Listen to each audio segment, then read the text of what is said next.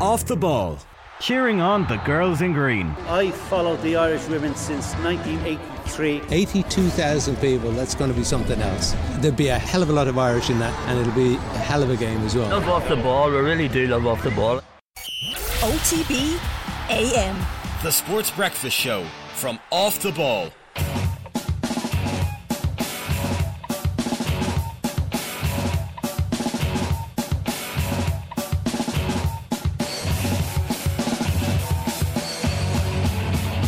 Yeah, you're very welcome along. It's the Off the Ball Breakfast Show. We're here with you all the way through until 10 o'clock this morning. If you want to get in touch, 0879 180 180, that's the WhatsApp number. You can always leave a comment on the YouTube stream. You can follow the show at Off the Ball AM on Twitter. We are still on Twitter. Twitter is falling in on itself. It's like this little black hole of... I still have some hope that maybe might be rescued. Again, another side. Colm's here. Colm, good morning to you. Hi there, hello. Shane, good morning to you. Good morning, how are things? Finally getting in the mood, Shane. Yeah, finally getting in the mood. Yeah. Has to be done. Kathleen, how are you? I'm good. How are you? Yeah, good. Denise O'Sullivan is starting. That's the news this morning we all wanted to wake up to. Yeah, she is fit and she is starting. It was Tony from RT that asked the question, and I don't even think he got halfway through it before Vera was like, she's fit, she's starting, and I'm glad. And Katie interrupted her and said, I'm glad too. So I think there was a bit of a sigh of relief around the room whenever she said that. She's come through all the training sessions fine. The team have another training session now this evening, which she's expected to compete in fully. So that would be her first proper full training session since the incident on Friday. But yeah, it's all looking good from this side of the world. All is well that ends well. So this was the first press conference that there was with the whole world's media that we were chatting about yesterday, is that correct? Yeah, that's correct. So today was the first one. It was a little bit of a damn squid, I won't lie. It was less than 12 minutes long, and there wasn't much opportunity to ask too many questions. World media just seemed more interested in how we were going to stop Sam Kerr. I don't know if they were hoping to get some sort of insight from us for later on in the tournament. But yeah, I expected there to be a few more awkward questions thrown Vera Pauw's way, but there wasn't actually any at all. It was all about the match and how much it means to be kind of setting off in such a big stadium. I was fortunate enough to have a bit of a look around the stadium when I came in, and it's big. You know, you hear 80,000 in your head and you're like, oh yeah, that's a big stadium, and then you walk out into it and you're like, whoa. So gonna be interested to see how some of the Irish players fare with that tomorrow. Yeah, especially the bowls, because there's no standing. I presume there's no standing, is there? No, it's all seated. There was a little mini incident at the start where our Australian host got our captain's name wrong. Yeah, a little bit of an awkward one. The FIFA rep was introducing everyone, so introduced Vera Pauw, and then she was like, and the Ireland captain, Katie McCain, and everyone was like, oh. And Katie straight away was like, it's actually McCabe, and even that got a bit of an ooh, because when Katie McCabe tells you how to pronounce her name properly, you pronounce her name properly.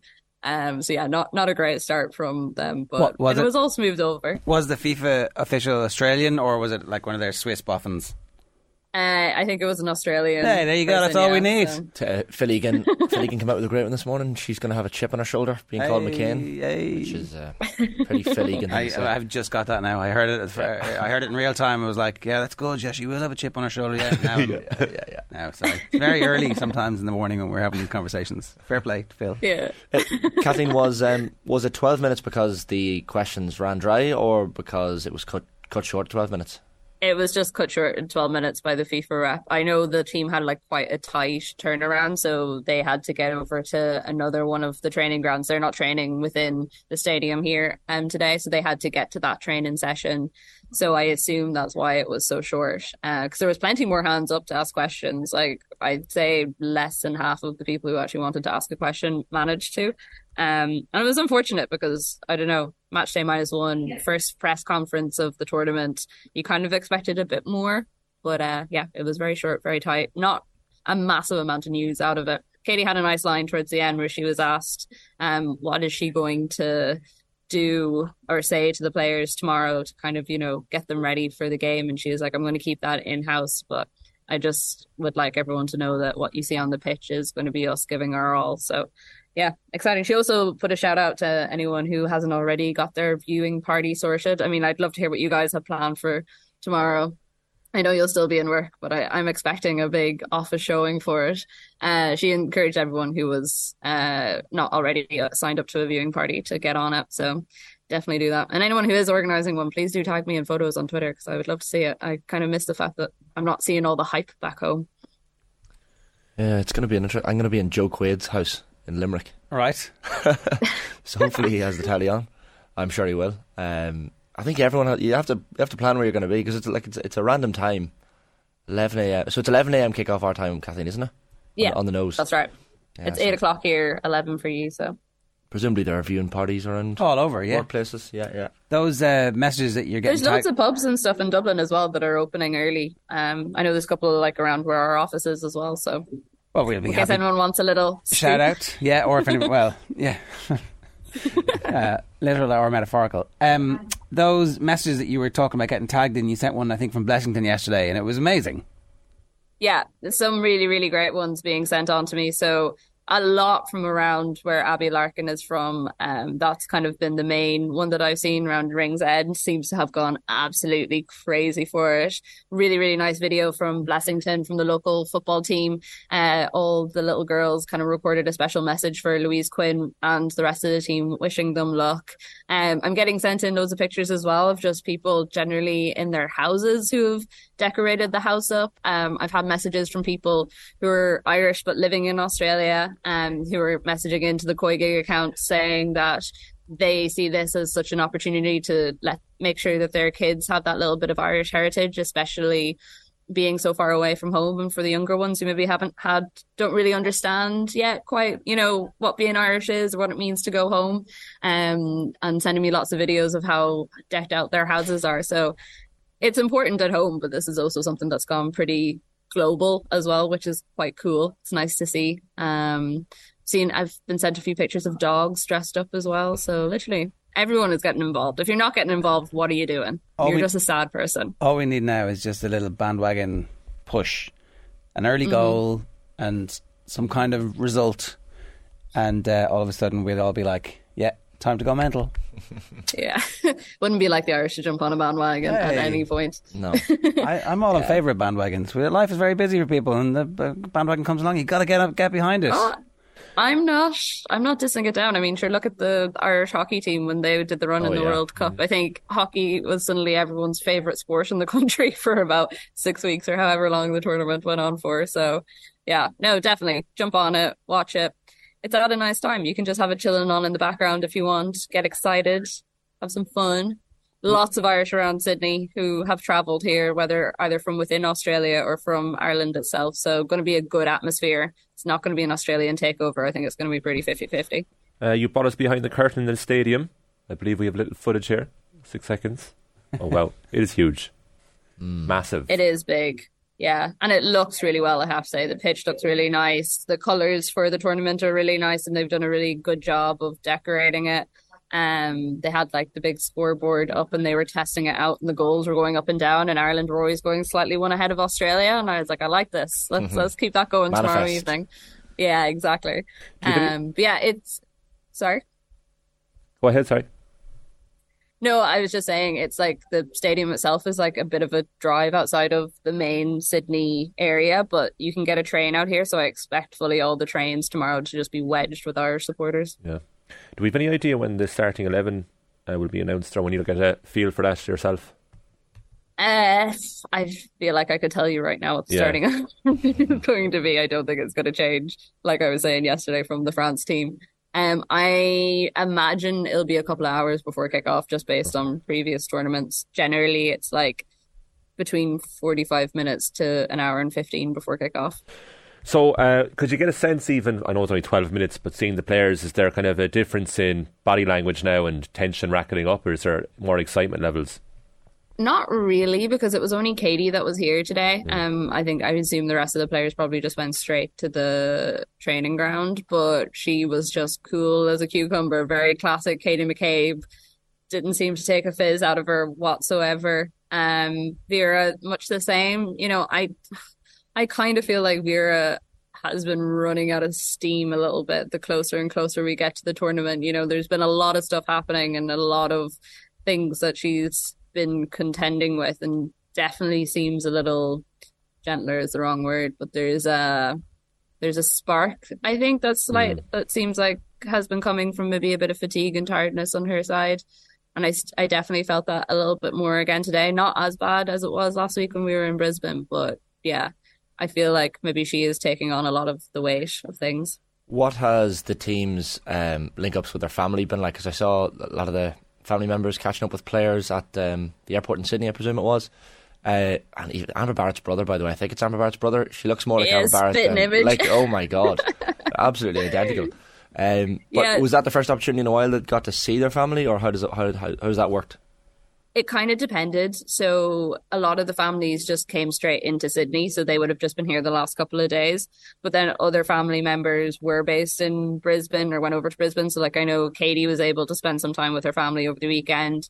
Louise Quinn was the same because her sister's based in Melbourne, I think, and she came straight to Brisbane and then came over to Sydney. So it just depended on a lot of the players. But I know, like, say for Amber Barrett, like when she saw her dad and stuff, that was one of the first times that she got to see him since they left Ireland. So emotional scenes for them. And again, that's the thing, like, there's just so much to this. You kind of, every time you get over one emotional thing of like, you know, the squad is picked and then you have all the big going aways and then you land here and you're getting over the jet lag, you kind of keep thinking, okay, there's not going to be something else. And then there is something else. So how the team handle that emotional toil of the constant up and downs is going to be very interesting, because I mean, we keep saying it here in the press pack, like everyone feels like we've already done a tournament and a ball hasn't even been kicked yet. So the next week is going to be really interesting to see, can the team sustain their momentum?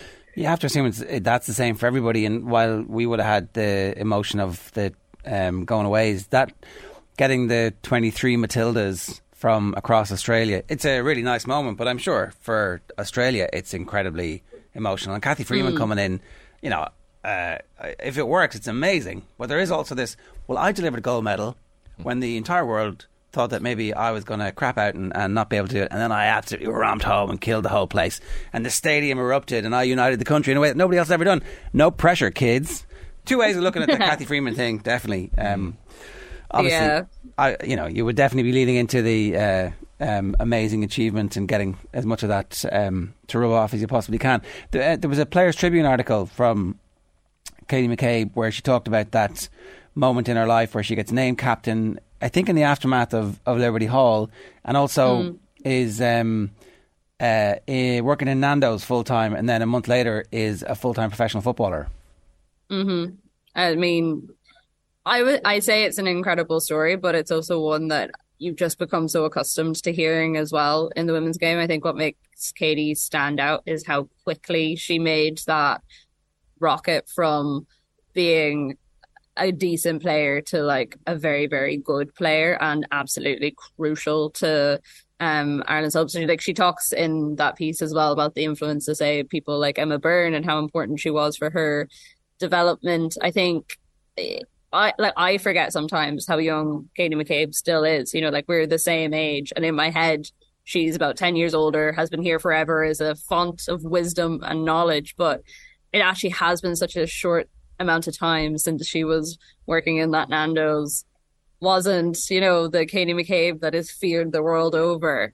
So it's an incredible trajectory and it's an incredible story, and I think it'll only be probably when she retires that we will properly appreciate how much she took on her shoulders from such a young age, especially with the Ireland captaincy. You know, there was an expectation when she became captain that it was going to be someone like Louise Quinn or Niamh Fahey. It wasn't going to be her. And then that chance was taken on her, and you have to say it has fully worked out so far. It's a remarkable occurrence, Kathleen, because it wasn't like she had experience of being captain at underage level either. And like, she wasn't having a good time at Arsenal. She was about to go on loan to Glasgow City, and then to get this huge, you could call it a burden or an opportunity, and she decided to go with the latter, because she said herself in the article that I didn't know what I was doing, but I had no time to think about that. I just had to act like a captain. Amazing. Yeah, it is amazing. And like, to be fair to her as well, she would pay a lot of like credit to those players that I mentioned before in terms of helping her adjust to that position. And I think we've talked about it before on Koigig. It must have been very strange for those players, you know, Louise and Niamh, who we're such stalwarts in the team, have been there for so long, we're older, more experienced, to have this kind of young whippersnapper come in and suddenly take the captaincy, and to have the grace to turn around and say, well, okay, this is obviously, someone thinks this is for the good of the team, so we're going to help her and we're going to support her and we're not going to hold a grudge in this situation. And I think that speaks to how close this team is and how much it is very a case of we lift each other up, we don't tear each other down, or we don't let egos get in the way. And I really hope they can keep that rolling and keep that going, because obviously things are changing a lot very fast in terms of players getting, you know, bigger contracts in the WSL, more media access, more attention on the team than ever before. So I do hope that is something that stays with the team. You'd hope it will, and that's one of those opportunities that they have, not to follow the route of the way the men's game has gone and everybody's so far and distant and unapproachable and not really part of the community anymore. What happens over the next 24 hours? So the team are training tonight, and then they have the opportunity to just chill for the evening. I'm off back into Sydney on the hunt for some Irish people to bring you guys a little bit of the atmosphere. I've been given a few tips as to where the best places to find people are. And then tomorrow, the team basically has the day to themselves until they have to come over to the stadium a couple of hours before.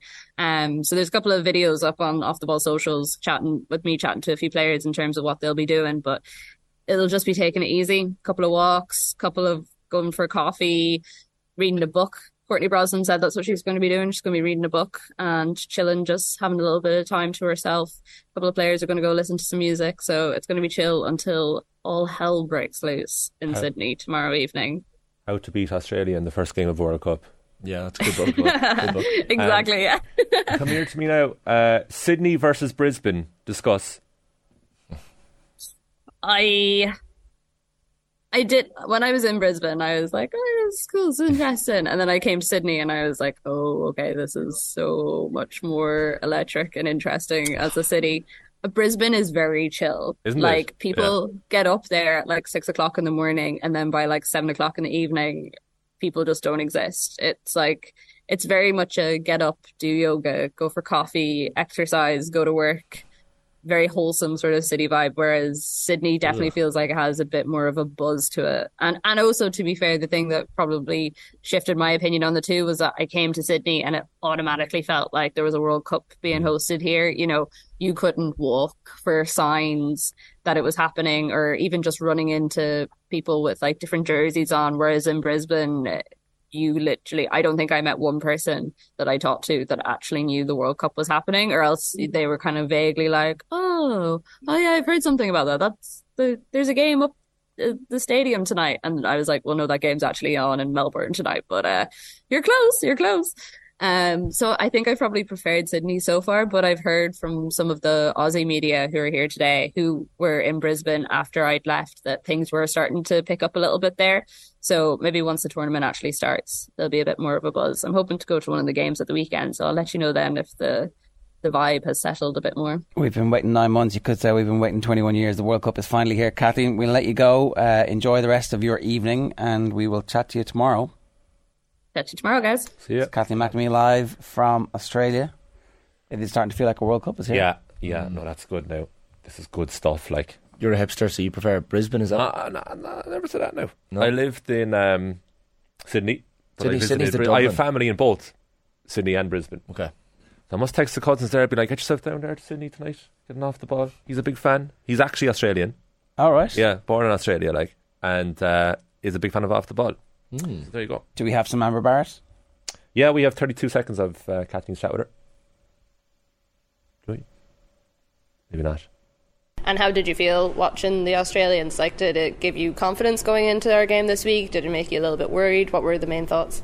No, look, they're a world-class team, you know, and I think everybody is really, really behind them here. I think they have a lot, you know, probably a wee bit of pressure on their shoulders too. You know, their home nation, one of the teams to be tipped to win the competition. So, like, you know, as I've said many times before, we don't fear anybody, and we're just going into every game with the confidence behind us that we know what we're good at, and that's going to be no change on Thursday. The picture that we had over there was obviously playing a bit of Gaelic. I do wonder, is she like our fourth choice goalkeeper if someone goes down? Is that what happens? Could we have had an extra player in the squad if we decided that we have multi-talented. There's something in Donegal, isn't it? Seamus Coleman does it all the time. You know, he scoops the ball up into his hand, playing throw-ins. Oh yeah. I've seen Cork too. Megan Conley stood on goal. Oh yeah, famously for Corinthians against Wilton United. She could do it again. Speaking of multi-talented, there's a Vicky Wall story this morning where it looks like she's not going to go back to Australia to play Aussie rules. Just to got a quick recap here. Meath in the second tier of Gaelic football, inspired by Vicky Wall, win the second tier and then go on and win the All-Ireland Senior the next year. She's like, I don't know, has it been done before? It might have been done, but I don't know. And then she goes off to Australia and plays Aussie rules and is like pretty good at it. And now the Ireland Rugby Sevens team, who were qualified for the Olympics, have decided that they're going to fast track her to get her involved in the squad. Is there a better Irish sportswoman at the moment? I mean, Rashida obviously finished second in her debut last night, just turned professional. Has signed a big deal with Nike. We're going to talk about that with Carl Dennehy a little bit later on. But this is pretty impressive stuff by Vicky Wall. Kind of unprecedented. The IRFU have been very, very smart here, haven't they? She got home for Christmas. They brought her into the high performance unit in Abbottstown, and we're like, here's our unbelievable facilities. Have a look. Yeah. Kick the ball around, or throw the ball around there, see how you feel, run a few laps. And clearly she enjoyed it, because the contract at North Melbourne is going to be finished. And yeah, like, it's going to be a strange one, obviously, for the girls in the Irish Sevens team who helped get the team to the Olympics, because there's obviously a camaraderie there, and someone coming in from the outside with a big profile especially could ruffle a few feathers. But I think when you're at an Olympic Games, the feathers that get ruffled in these circumstances are always the insecure feathers. And it's the same with the Ireland soccer team in men's and women's when we qualified for tournaments.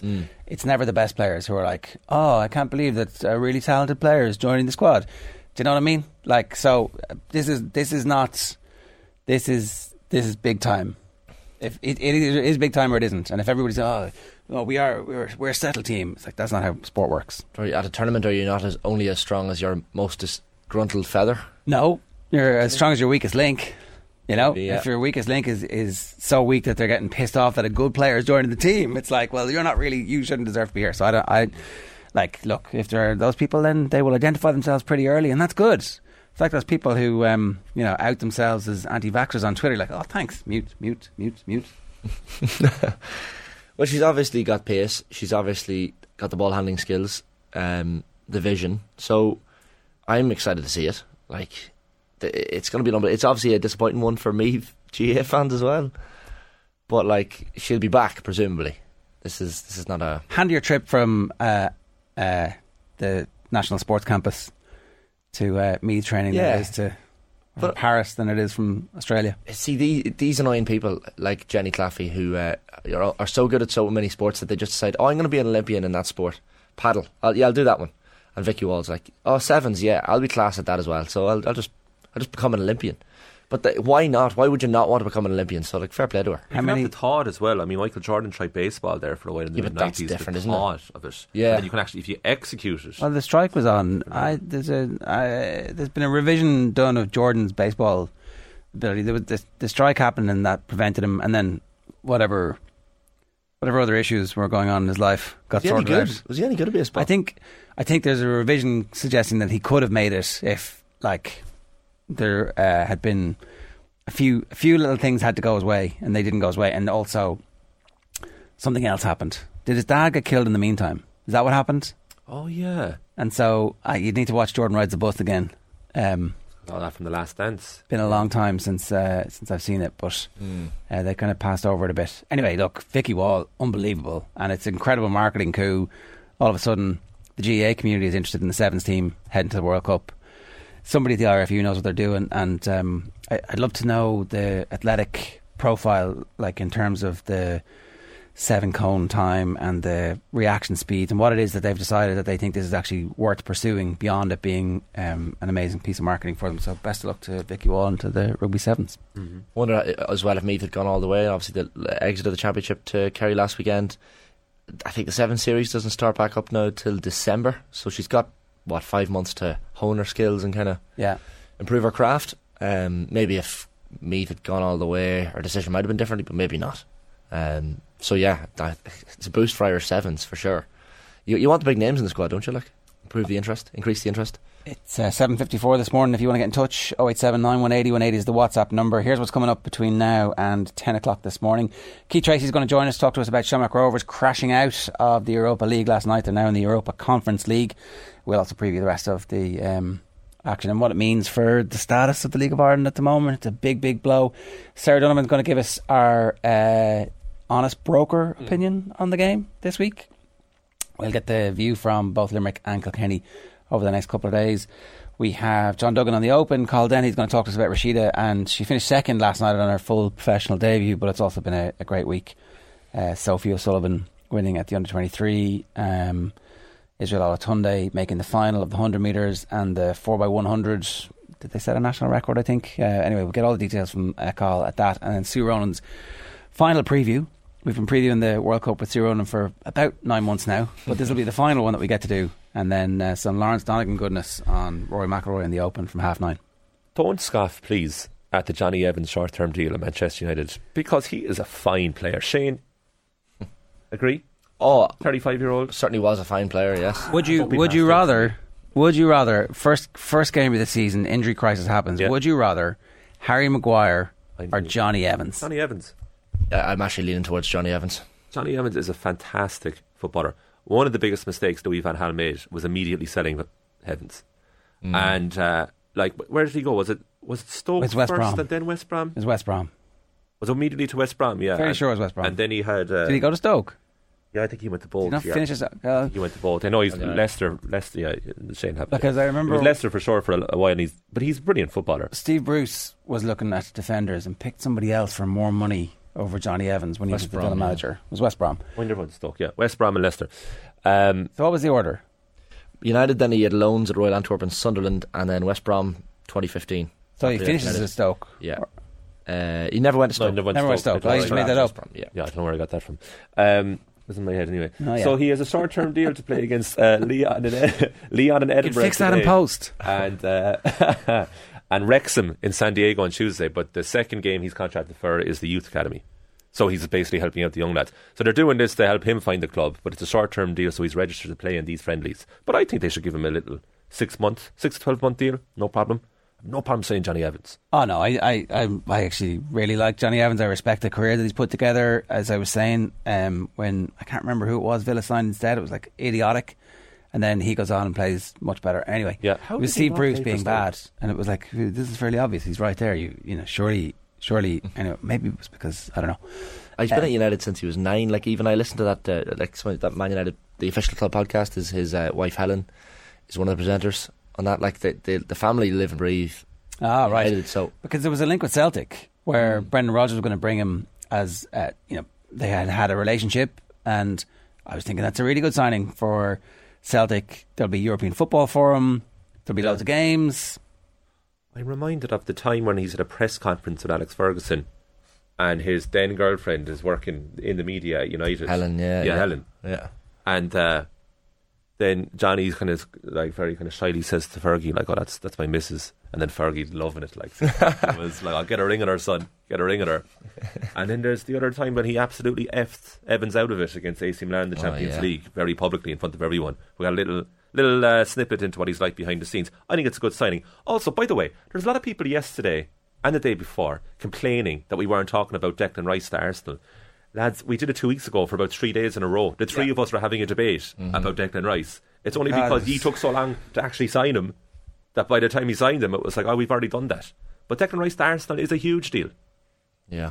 Yeah, huge deal. Not as big as Onana in terms of the difference that you're going to make to the team. I saw somebody has put together a Onana bloopers reel, and they're like, "Oh, look at this! He's a goalkeeper. He's made loads of mistakes." Like, yeah, he's played 10,000 games and he's made loads of mistakes because he's taken some brave chances. The De Gea blooper reel, who's taken no chances ever in his entire life, is actually worse. I thought you meant the Onana doping violation.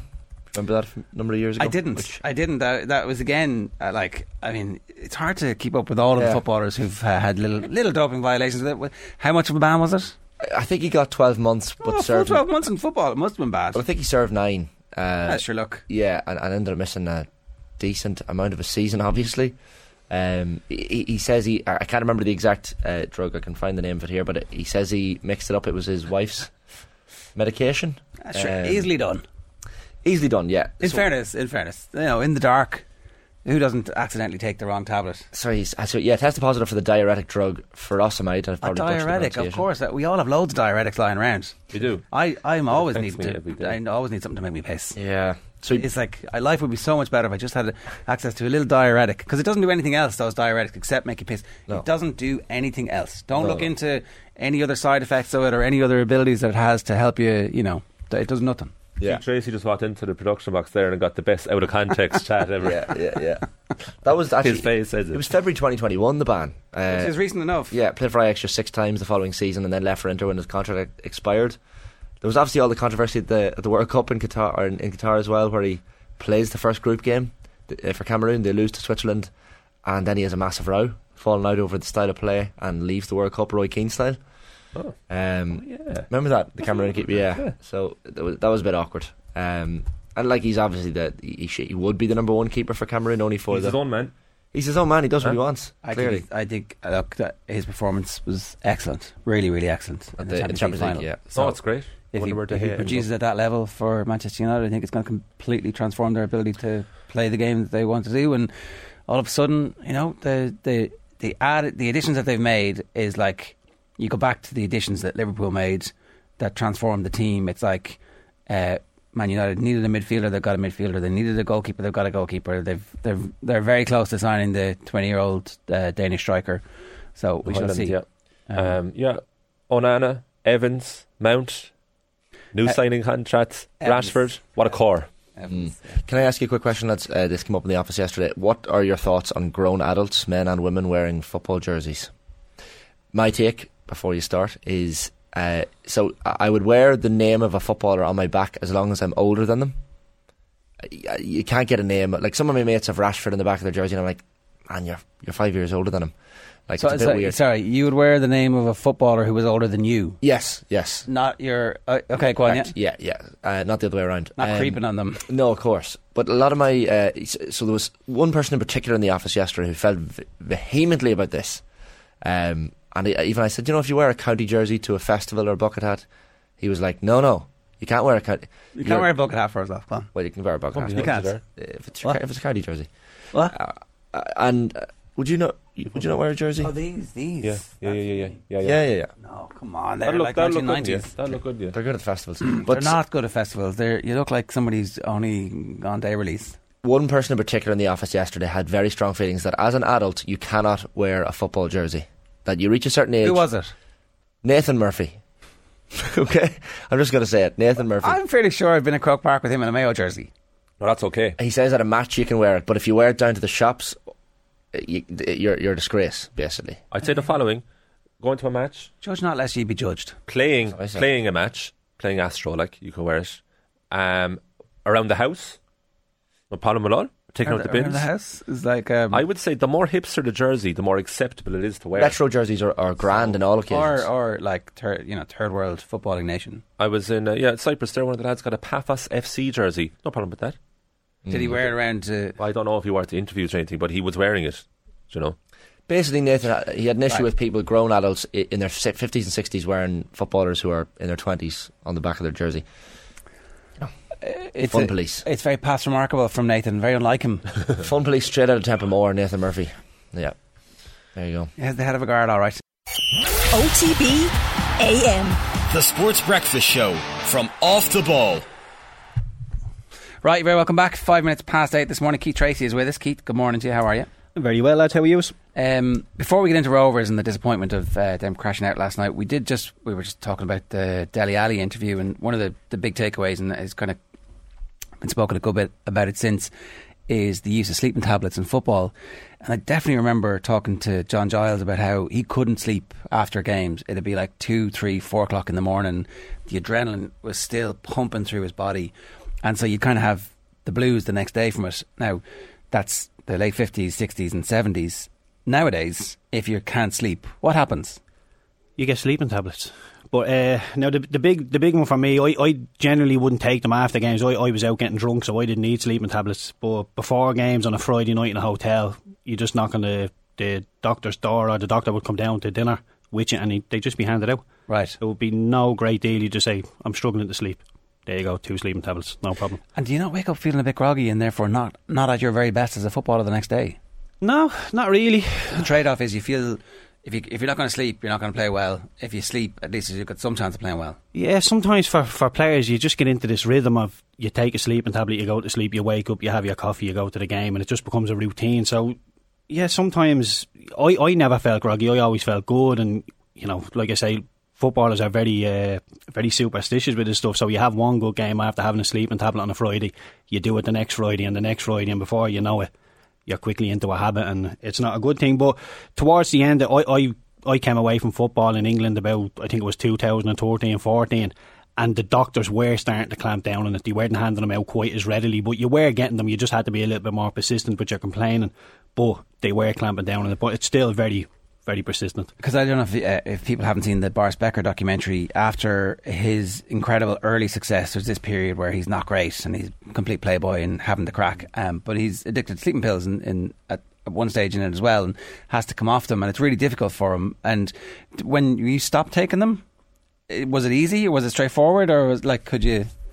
I just got through it. It was, when I came back and even playing for Barnsley towards the end, when I was staying in hotels, I wouldn't be getting sleeping tablets, and I'd just be sitting there staring at the ceiling most of the night, and you'd wake up and wouldn't feel great, and you're just in a bit of a groggy mood, and you're thinking, I didn't sleep well, you don't play well, and you sort of have to, you get in this rut, and you sort of have to kickstart yourself out of it and just, cop on a little bit. But yeah, it does, you do get into that habit of just taking them, and before you know it, it becomes the norm, and it's not easy, but yeah, I think a lot of players are probably struggling with stuff like that, and it's just the wonderful, weird world of football. Was it more prevalent, Keith, at more clubs than others? Like, I was chatting to a former professional Premier League footballer quite recently, and he was saying it was everywhere. Like, every footballer he knew was on sleeping tablets. Everywhere. Like, literally, you go down for dinner at 7 o'clock at night in the hotel on a Friday night, and the doctor would just be there, and he'd be literally going, and he'd just be popping them out, and people would just have their hands out, would be going over lads' shoulders. It was literally the exception. You might get one or two who go, no, I'm okay, but generally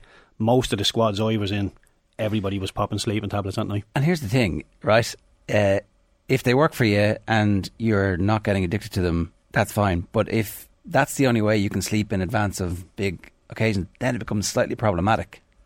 Yeah, well, this is what I'm saying. Towards the end, did you get told? So towards the end, they started to say, by the way, this could be a problem, but here you go. Yeah, well, I think a lot of people, like, there was at the start when I broke into first teams, there was maybe one or two lads that would take sleeping tablets. Right. Then 2 or 3 years in, it would be the majority of the squad, and then I think the doctors and the managers were starting to cop on that 90% of the squad are taking sleeping tablets on a Friday night. And yeah, they did start to clamp down on it, but then, like, I've had ones where the doctor would say to the manager, okay, I won't be handing out them, but then you'd walk in the corridor and he'd give you 2 and you'd go to sleep. So it'd be behind managers' backs as well. Could you sleep without them in advance of a match? I could sleep, but like I said, there'd be an awful lot of lying there, staring at the ceiling, scrolling through my phone. Yeah. Eventually I would get to sleep, but it wouldn't be as quickly. Maybe it does a bit of a placebo effect in it all, but yeah, if I pop the sleeping tablet by 10:30, I'm generally in bed, tucked up and sleeping. Right. Okay, really interesting stuff. Let's get on to Rovers last night, which was less interesting, but it's a big setback for the league. Like, we can talk about Rovers specifically, but we really need our teams performing well in Europe, and just at the moment, for whatever reason, we're not performing well in Europe. Yeah, well, look, Rovers in the game last night, I think they did okay. I think Adeleke are an awful lot better than people gave them credit for. I think on the face of it, people thought an Icelandic team won't be that good. And in fairness now, Iceland are a decent international team. I get it with the Faroes, I get it with Gibraltar, I get it with Luxembourg. People half dismissing them teams, but Iceland, Adeleke, very, very good team. And the first 45 minutes in Tallaght is what killed Rovers. They didn't turn up in the first 45 minutes. The second goal for Adeleke, I think your man tries to cross it, it just ends up in the back of the net. I think they're quite lucky with that. And look, Rovers away form in Europe hasn't been good. But the way, like, when Rovers get the goal away, Sean Hoare is playing the left of a back three, and he's in midfield trying to press the ball. You think, like, even what's the point? Just defend the space, keep it tight, keep it narrow. In the last quarter of the game, then you go and try and get something, because it's only a 1 goal deficit. When they hit the back of the net, I thought, right, it's really, really hard. Now it's become nearly impossible, and they gave up 3 chances in a row, Rovers. It wasn't like they were dominating the game and Breidablik went bang and they went, oh. It was like within 10 minutes they had 3 chances, and a very good team would have hit the back of the net 3 times. Breidablik managed to do it once, and then they did it twice, and it was just, I don't want to say that the setup from Rovers was naive, because that's how Rovers play, that's how they play in this league, but I think they should have played a little bit deeper, don't give any space in behind, make it really difficult, and try and get Towell and Burke an awful lot closer to Gaffney, which they did do, but they were leaving too much space in behind. They were on the halfway line at times, which for me is a little bit naive in hindsight. Rovers did have significant injuries. I think both first choice wing backs and obviously Jack Byrne are out, and although they have a much bigger squad than everybody else and a much deeper squad than everybody else in the League of Ireland, they probably can't afford to have the pace of the players that were missing on the wings, and also just Jack Byrne's experience and creativity. Yeah, well, look, I get that. Jack Byrne, a big miss. Farouja, big miss as well. But Graham Burke, he came on in the second half of the first leg, looked really good for 10 minutes, looked like he could make something happen, played the majority of the game last night, scored a penalty, but you could see when he got taken off, he was screaming in anger, he wasn't happy, he was effing and jeffing, and I think that was the frustration in his performance, that he didn't really play well. And although there was a lot of endeavour, they ran around, they tried, but in terms of personal performances, I don't think any of the Rovers players are walking away thinking I played well today. It was they tried, like I say, it's hard to be critical of players when they are trying and they're running around, but I just think standing on the halfway line, 20 minutes into the first half, getting balls clipped down the side, it's inviting pressure, and I think Rovers just did it too many times. Roberto Lopez beaten for pace for the first Breidablik goal. Like, his performances lately have been, I guess, now what you expect of Pico. Like in years gone by, he's been maybe struggling a bit lately. Yeah, look, I like Kiko Lopez, I like Sean Hore and Dan Cleary. I think they're 3 really, really good centre halves, but when you have them 3 lads standing on the halfway line, they are quick, but there's quicker players out there for them, and if I seen them 3 standing on the halfway line as a centre midfielder, I'm thinking this is going to be a decent day for me, because I have all the space in the world down the channels to hit them. I can go down the side of Lopez, and I just thought the back 3 were exposed, and I don't think there's an awful lot of pace in the back 3. That's why I think it's nonsensical to be standing on the halfway line. You can do it in the League of Ireland, but when you go into these European games, you have to show Breidablik a little bit of respect, stand off a little bit, let them frustrate them, let them try and keep the ball but frustrate them, and try and play for moments in the game, and then towards the end you start throwing big punches. But they were out of the game before they even got a foothold in it. Is there recruitment wrong for Europe? Is it okay for Ireland, for the League of Ireland, but not good enough for European football? No, I wouldn't say that. I just don't think. Look, I think obviously Breidablik are better than people give them credit for. I think that's the underlying thing here, but I think a lot of them didn't turn up. Graham Burke is obviously, Jack Bourne's a big mix. Graham Burke didn't play particularly well. Farouja would be a big impact on this team as well. And I think maybe tactically, it's like I say, it's very, very hard to be critical of Stephen Bradley and this Shamrock Rovers team. But I think in hindsight, if he could have it back, maybe play a little bit deeper, a mid to low block, and really suffocate that space in behind, because they're very agile up front. The point about not having the pace in the back 3, have they recruited pace in the team anyway? Yeah, well, are they a bit short of pace at this level? I think all over the pitch, I think they're short of pace. I think that obviously Cavan is not. There's a lot of players there that are not slow, but you're thinking Graham Burke, good player, but he's more of a ball manipulator, doesn't run away from people. Jack Byrne, the same, ball manipulator, doesn't run away from people, can open people up with his passing.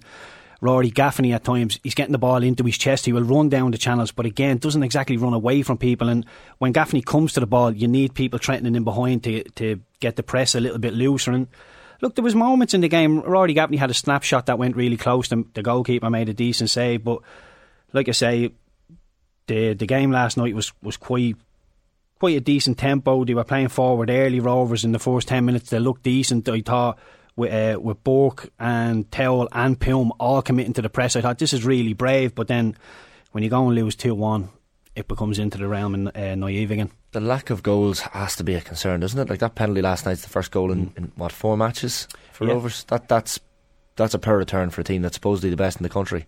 Yeah, and it's like I think they had 60% of the ball in the first half and 60% of the ball in the second half, so they had the lion's share of possession in both halves, and just failing to be be really productive with it, and they got shots off. But I'm not sitting here saying, oh, that chance they should have scored, that chance they should have scored. I think the Sean Hall one where he takes a touch in the box, his first touch is good, but there's 2 or 3 breather players in front of him. He would have done very well to squeeze that past anybody.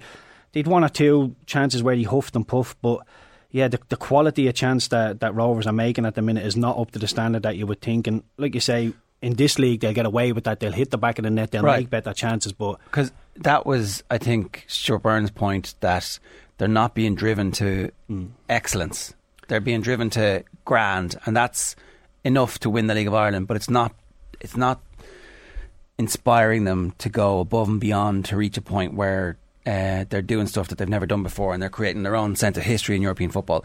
Is that not taking into context the fact that the rest of Europe is actually light years ahead of? So Iceland, for example, you make the point about their international side. They obviously beat England in the Euros when Roy Hodgson was the manager, and then there was like all this kind of, how the hell did this happen? They invested loads of money in facilities. Yeah.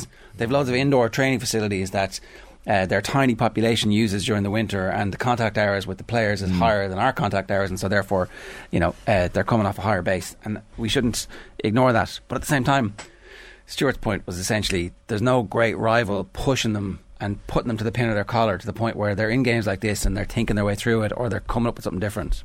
Yeah, look, I get that, but I would be putting the mirror up to the lads and thinking, right, you can win the league at a canter, you aren't really at full tilt to win the league, but you need to look at yourselves. And I know I played for St. Pat's when we were in Europe, and as soon as you go into the dressing room, the first game of pre-season, you start talking about the European game. So there's no lack of motivation here for the Rovers players. There really isn't. So to be saying, well, they're having an off week in the league here and there, and that hasn't been great. This has been coming in the pipeline. They knew it was coming. I expected them to raise their levels. I did. And look, on paper, with Rovers league form, you could probably think this is no surprise for them to lose to Breidablik, because they haven't been great in the league. And I know there's people screaming they're top of the league, they're winning at a canter, but their performances individually, their standards that they can reach, they haven't quite reached. And yeah, maybe it took me years to find out as a professional footballer, you can't just turn it on like a tap. It doesn't just turn on. It needs to be an every time thing. So if Rovers aren't getting the consistency in the league, it's only logical to think that they're not going to hit the levels in Europe, and they haven't. But look, I think they just need to look at themselves and be more driven by themselves and think, like, I want to play well in Europe, I want to put myself in the shop window and not worry about how the league is now. Neil Smith says, tactically so conservative by Bradley over both legs. They had nothing to unlock Breidablik. Kenny is really lively and he allows Gaffney to peel off and make runs. Pity he didn't start last night. So what does he mean by conservative? Because I thought he was really aggressive in his press and playing high forward tempo. Like the amount of numbers he was he only left O'Neill in the centre mid position. Towell, Poon, Burke, Finn, Kavanagh were all committing to the press. So to say it was conservative, I don't know about that. I'd have probably liked to see him play a little bit more conservative and drop back a little bit and squeeze it, make it really horrible and play for moments in the game. But that's not the Rovers' way. I get that. Okay, so you don't think he's tactically conservative generally then? No, I think he's quite expansive and open with how he tries to play football, Stephen Bradley. I think it's lovely on the eye, but when you're coming in and you're losing 2-1, I don't think that really matters. I think there was an avenue for Rovers to win that game last night, but I think it was more of a grinding win than an open, expansive win. What about the point about starting Johnny Kenny in these games? Like, you brought him in on loan from Celtic, and he does seem like he is a slightly different player from the other players they have.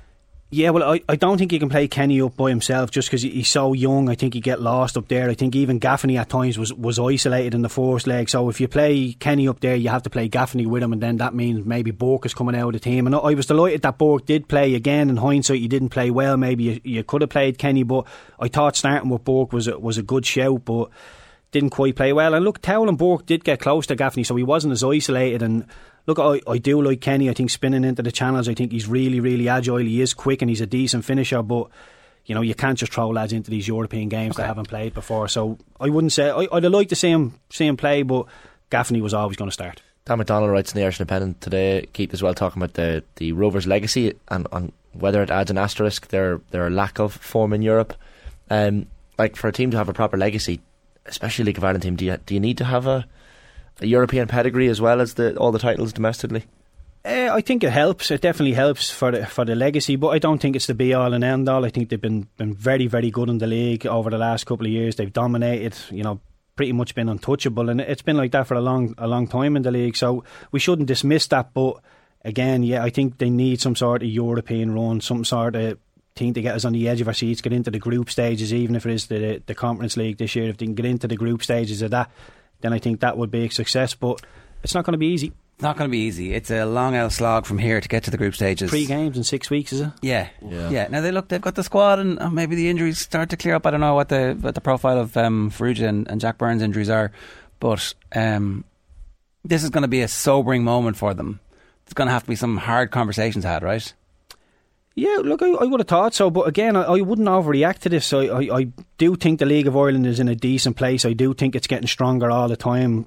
I know Rovers getting beat by Adeleke is probably a shock, but look, give Adeleke a bit of respect. They're a decent team. Every one of their players seemed comfortable on the ball. They were all athletic. They pressed well, very well drilled, very rigid, didn't give up an awful lot of chances. So I would give a little bit of credit to Adeleke rather than pressing the panic button on the League of Ireland. The concern is they find out this evening who they play in the Europa Conference League qualifiers. So it's Klaksvik from the Faroe Islands or Ferencváros, probably more European pedigree, I guess.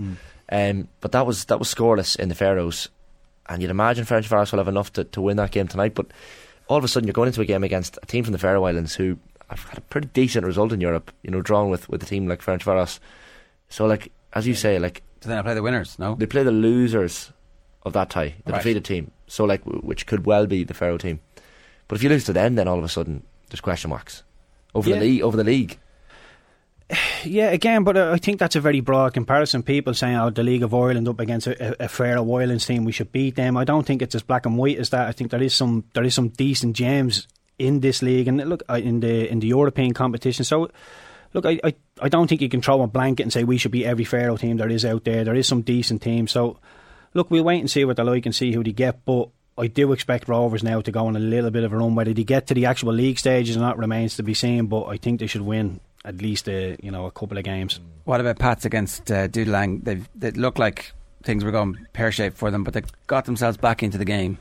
Yeah, they did. They were dominated really from start to finish. They were poor in possession, lost the ball. They were very, very sloppy at times, and when Dudelange went 2-0 up, you thought, this is really, really poor. And I thought the game, I heard somebody summing the game up saying it was a really poor performance but a decent result for St. Pat's, and that's probably the best way you can put it, that they were dominated for 90 minutes, managed to nick a goal, and a 1-goal deficit going into Inchicore on Thursday is not the worst thing in the world. So Inchicore will be bouncing on Thursday night. I'm doing the commentary for that, so I'm really looking forward to it, and very, very hopeful that Pats can do something. But Chris Forrester, Jake Mulroney, Conor Carty, all these lads that have been really turning up in the league will have to turn up. Big players will have to turn up on the night, and like I say, very, very hopeful. But Dudelange again are probably a little bit better than people get them credit for. Yeah, Pats have a relatively young team as well, so like there is a possibility for these games to have a massive impact if they were to win one and to get on a bit of a roll and suddenly understand what's possible. Yeah, well, the likes of Sam Curtis, Mason Millier, there's one or two others as well in the squad. Young Reece Bartley might even make the squad. So, yeah, look, it's really, really good for them. These are the times where, as you're young, you start to think this is the norm. Playing in Europe, I wanted to be like this all the time. So this will drive them on to want to be finishing in the top 4 every year with St. Pat's and wanting European competition. So, yeah, success just breeds more success, and it's great to see that average age of the Pats team is so low, and the pathway from the academy to the first team is the opposite. Dan and Johnny were making the point the average age of the Rovers team is very high, and that's a team built to win the League of Ireland, but that actually they need an infusion of youth. Yeah, possibly. But look, if I had that Rovers team on paper, you would think I'd be fairly happy, but there's some outstanding talents in there. And look, I still think Graham Burke, his goal return in the league has been quite good, but I still think there's a little bit more to come from him. And like I said, Farrugia and Jack Byrne coming in will make a big difference to that Shamrock Rovers team. Keith, good stuff. Thanks a million. Cheers. It's 25 minutes past 8 this morning here on OTBAM, the Sports Breakfast Show from Off the Ball. Turning our attention to hurling. Sarah O'Donovan, good morning to you. How are you? I'm great. Revel County's looking great. Big World Cup day tomorrow. Jersey on as well. Love this. Yeah. What is the jersey? 2002 under 19 championships. So Sue Ronan, who you'll have on later, gave me the nod that year. I haven't worn it since. These are Excel lads. These are massive. I can't believe they let us run around in these. They're ridiculous. I did not know you were an Ireland underage international. Yeah, briefly 3 caps. Yeah, from Sue. So there you go. Another sickening, multi-talented. I've no ACL left, lads. Just remember, you can overdo these things. Well, I was gonna, if I was to tap you on the shoulder as a 16-year-old and go, it's going to cost you your ACL, but this is going to be your career, you'd have been like, yeah, absolutely. Here you go. A quick word on Vicky Wall. It looks like she's going to be joining the Ireland Sevens. Somebody in our comments is making the point that the current Ireland Sevens captain won an All-Ireland with Wicklow. So it can be done. I just want to get this fact correct. I've lost the current captain of the Sevens, according to Andy Connolly, has an All-Ireland medal with Wicklow and was poached after that, so it's definitely doable. It would be a remarkable story for like the totemic figure of the Meath team that came up from intermediate to senior to then go to Australia to then ultimately end up, if she makes it to Paris for the Olympics. That's one of the all-time great Irish sports careers. I have to agree with you. She is a generational talent. And I suppose Louise Galvin from Kerry, was in with the Rugby Sevens for a long time before she went back to Kerry this season, or last season, I think. Certainly, it's a massive opportunity, and I think one Vicky will deliver on. I won't be surprised if she makes that final team. Let's talk hurling. You've picked 15s that you expect to start, or would they be the 15s that you would start? Both. Right. So, we'll start with Limerick, right? It's Nicky Quaid, it's Mike Casey, Dan Morrissey, Barry Nash, it's Diarmuid Burns, it's Will O'Donoghue and Kyle Hayes. So people will notice that there's no Declan Hannon starting there. Dara Donovan, Cian Lynch in midfield, Gerard Hegarty, David Reedy, Tom Morrissey, Seamus Flanagan, Aaron Gillan and Peter Casey. You don't think Hannon's going to start? No, and if we were listening carefully to Aisling O'Reilly's interview with John Kiley, he may have given away the fourth secret of Fatima. It sounded like Will O'Donoghue was going to be the better for his performance against Galway, and will be at 6 on Sunday. This is important, right? This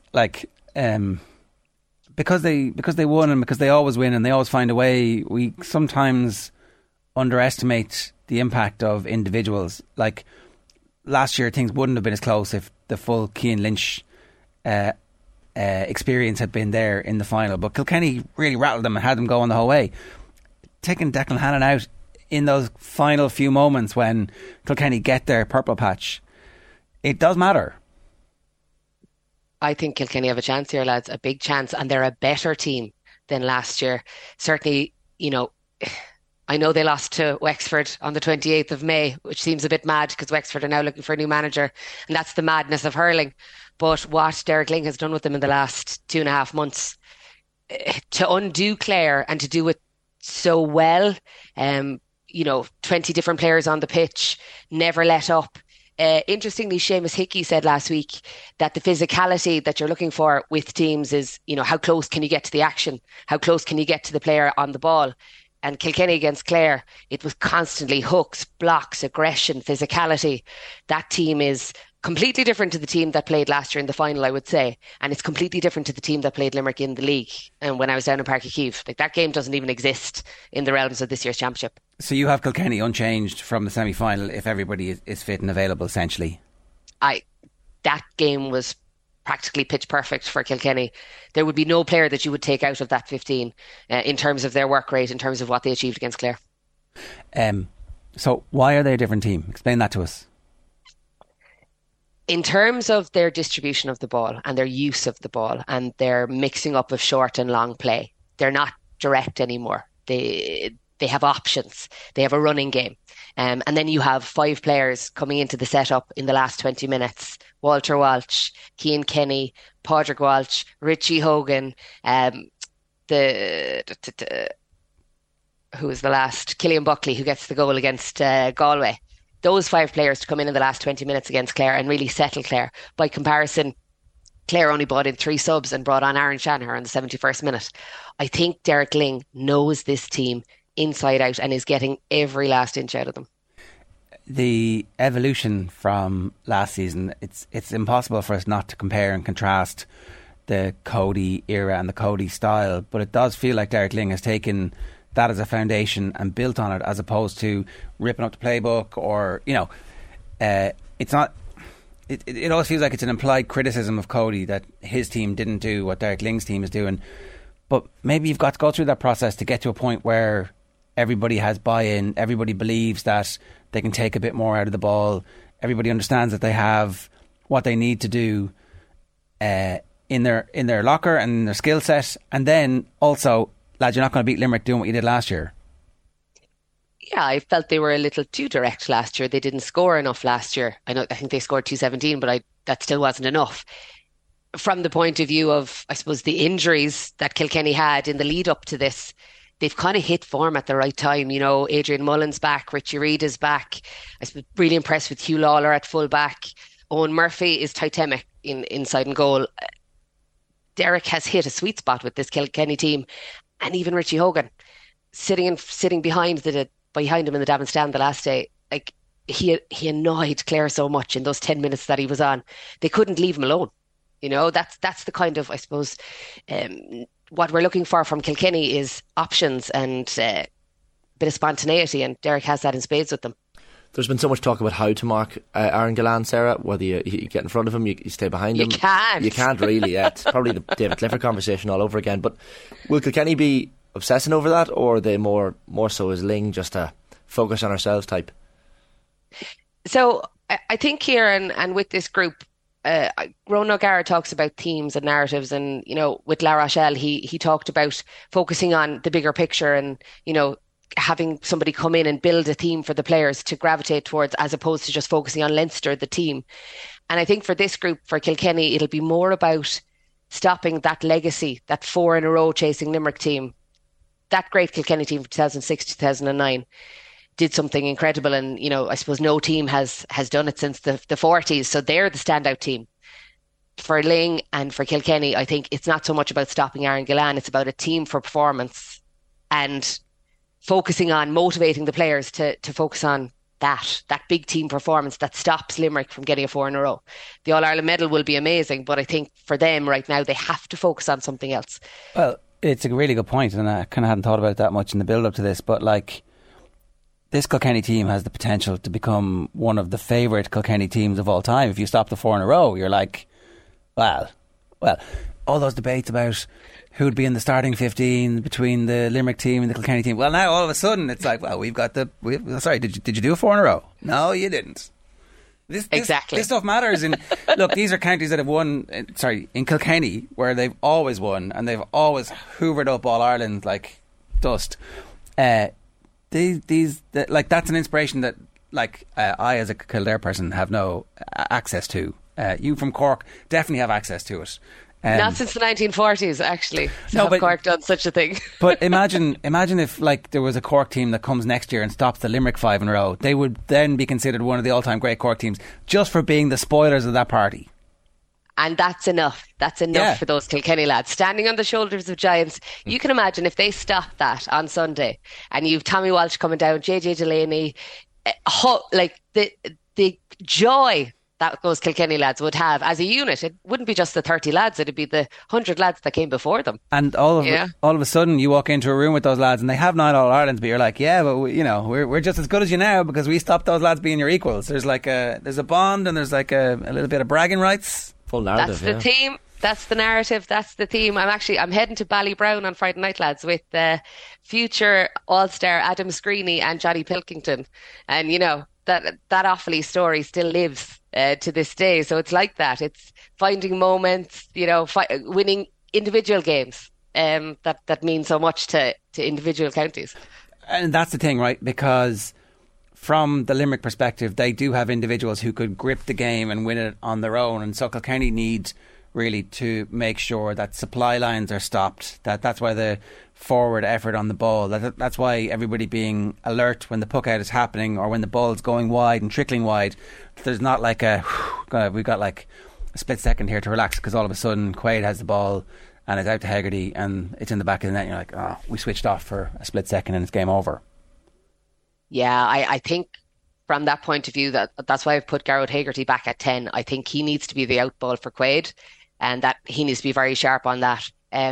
From Kilkenny's point of view, Billy Ryan, they suggested last week, didn't go as well against Clare as he would have liked, but his work rate was incredible, and that's the kind of work rate that you're going to need to stop the likes of Barry Nash coming out with the ball, the likes of Mike Casey coming out with the ball. You saw what Kilkenny were able to do to Clare because they had the spare man. with Richie Reid being the spare man in that first half and how they were able to do really good restarts and find space and pick out pockets. There's going to be no spare man the next day. It's going to be man on man, and every player is going to be touch tight, as physical as they can. It's going to be a rip-roaring contest. How important is it, Sarah, that Kilkenny don't rush into decision making? Because after the final last year, I think Limerick get the first goal in 2 points. Hegarty obviously gets the goal and ends up being unbelievable throughout. But Shefflin in that semi-final certainly seemed to panic when Limerick got a couple of scores. He changed from the 2 up in the inside forward line and reverted back to 1. And some people felt that was maybe the turning of that semi-final. So sometimes, I guess, when you're playing Limerick, you just can't panic when things are going against you. Yeah, I think Kilkenny having to go 2 behind against Clare and the momentum shifting to Clare in that semi-final is the perfect example of them not panicking, or them being 2 points down against Galway in the Leinster final and not panicking. They're just workhorses. It's next ball, next ball, next ball. They've been in so many situations this season where they could have lost and should have lost, and they haven't. They're primed for this.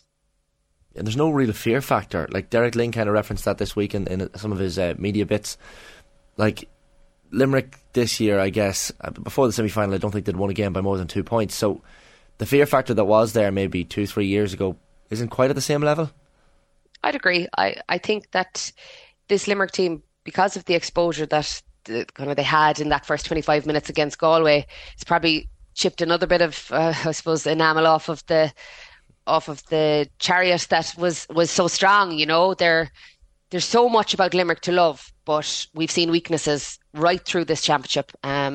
Tipperary caused them hassle, Cork caused them hassle, Clare caused them hassle, much more hassle than we've seen in previous seasons. So if I was Kilkenny right now, as Paul Murphy said in the hurling pod, you're going up there thinking, I can win this. And Kilkenny are going up there thinking, yeah, we have a chance. We have a massive chance here.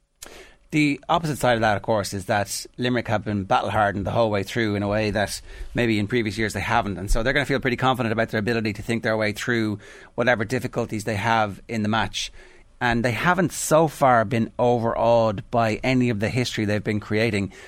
In many ways, it's actually inspired them. So, I know we're all really keen to talk ourselves into thinking how close this is going to be. But there is also a possibility that we're waiting for that signature performance from Limerick this year, and it might also be coming. Saving the best till last, perhaps. It would be a fitting end for that group if they do manage to do the 4 in a row. They do deserve to do the 4 in a row in terms of what they've given to the game over the last 4 years and how they've revolutionised it. But isn't that the whole thing with Kilkenny? They spoil all the parties. So from Limerick's point of view, they will be process driven. I think they'll have learned a lot from the Galway game. I've picked Cian Lynch at midfield because I think he will be key there. He was playing very deep in the first half, and when I say very deep, he was very close to the Galway goal in that first half against them. I think he needs to be closer to the Limerick goal to support Will O'Donoghue if Will O'Donoghue's playing at 6, and he did that so well in the second half. I think that's the reason why Galway were beaten. The Kilkenny strength and depth, I'm just looking at the bench that the lads that took off the bench in last year's final against Limerick. So Fogarty, Walter Walsh, David Blanchfield, Richie Hogan and Alan Murphy. Murphy in injury time come off the bench. But even in that semi-final, the strength and depth they have now compared to then, even again you have Welsh and Hogan, Killian Buckley's there, Billy Drennan is there. So the options that Derek Ling has seem to be more improved than last year even.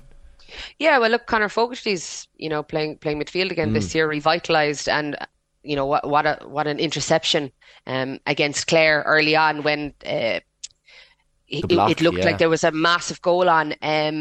But David Blanchfield's gone to 5, Paddy Deegan at 7.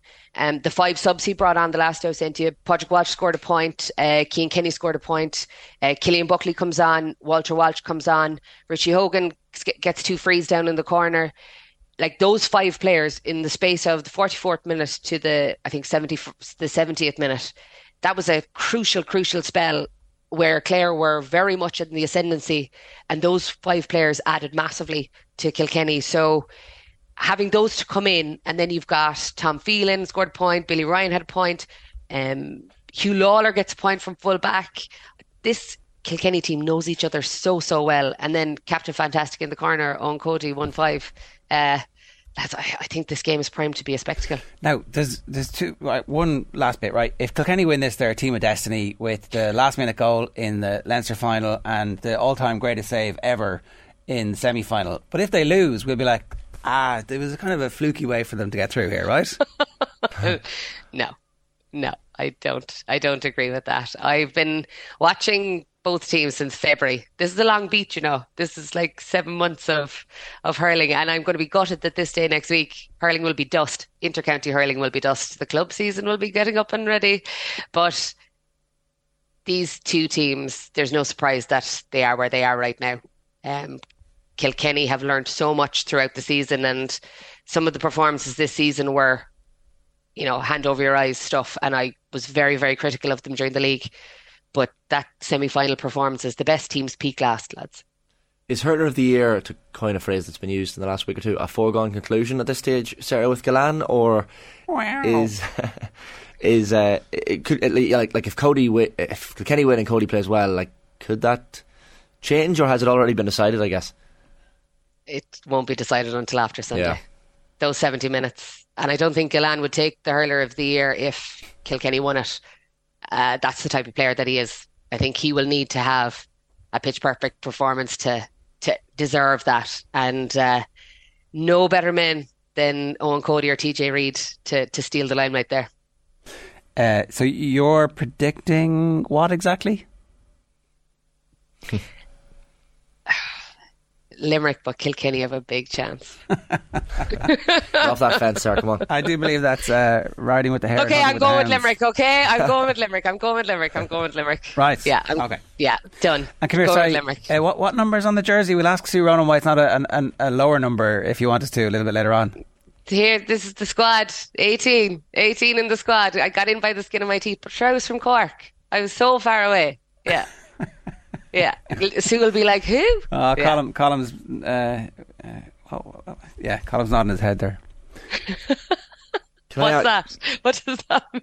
Oh, he agrees. He's from Cork. It's like it was Roy Keane couldn't get in an Ireland team till he came up to Dublin, Fairview Park. They went as far as Fairview Park to watch him, and he was really good in a 3-0 defeat when he was underage, and that was the only time he got selected for Ireland. I'll give Sue credit. I was playing in Bishopstown, and there was a lad named Darren Kelleher was down to watch a couple of games, and then you get the nod. But then you got the nod by post. I got a letter to be told I was getting an invitation to Dublin. Lovely. But that is class. Like I presume you still got the letter, or somebody you like. All of the letters. There was 3 or 4 of them over that season where you'd be literally waiting for the postman to be told you got selected. So it's a super memory to have, but she did break my heart after that. So go on, sure, she's coming on in 10 minutes. Sure, she dropped me for the 2003 campaign, so there you go. You also get a letter to be told you're not selected. Oh, right, that's not a great. You're like, oh yeah, the letter with the postmark from the FAI. What? Yeah. There you go, lads. That was 2002. So the end of your Wham scrapbook is a sad one with a sad smiley face. It is, but I have a huge respect for Sue still. I think she's class. So good there stuff. You go. Thanks a million. Enjoy the game, Sarah. Thanks, lads. Cheers. Bye. Sarah Donovan there, giving us her preview for the weekend. Colin didn't even see my reference to the Wham documentary there, and straight over his head. Yeah. Oh, now he's interested. Now he's paying attention. Have you seen it? Yeah. Yeah. Right, I need to watch it. Needless to say. Yeah. I just referenced it there, Colin, but you weren't paying attention. John Duggan is with us. Sorry, Virtual Insanity. Yeah, there you go.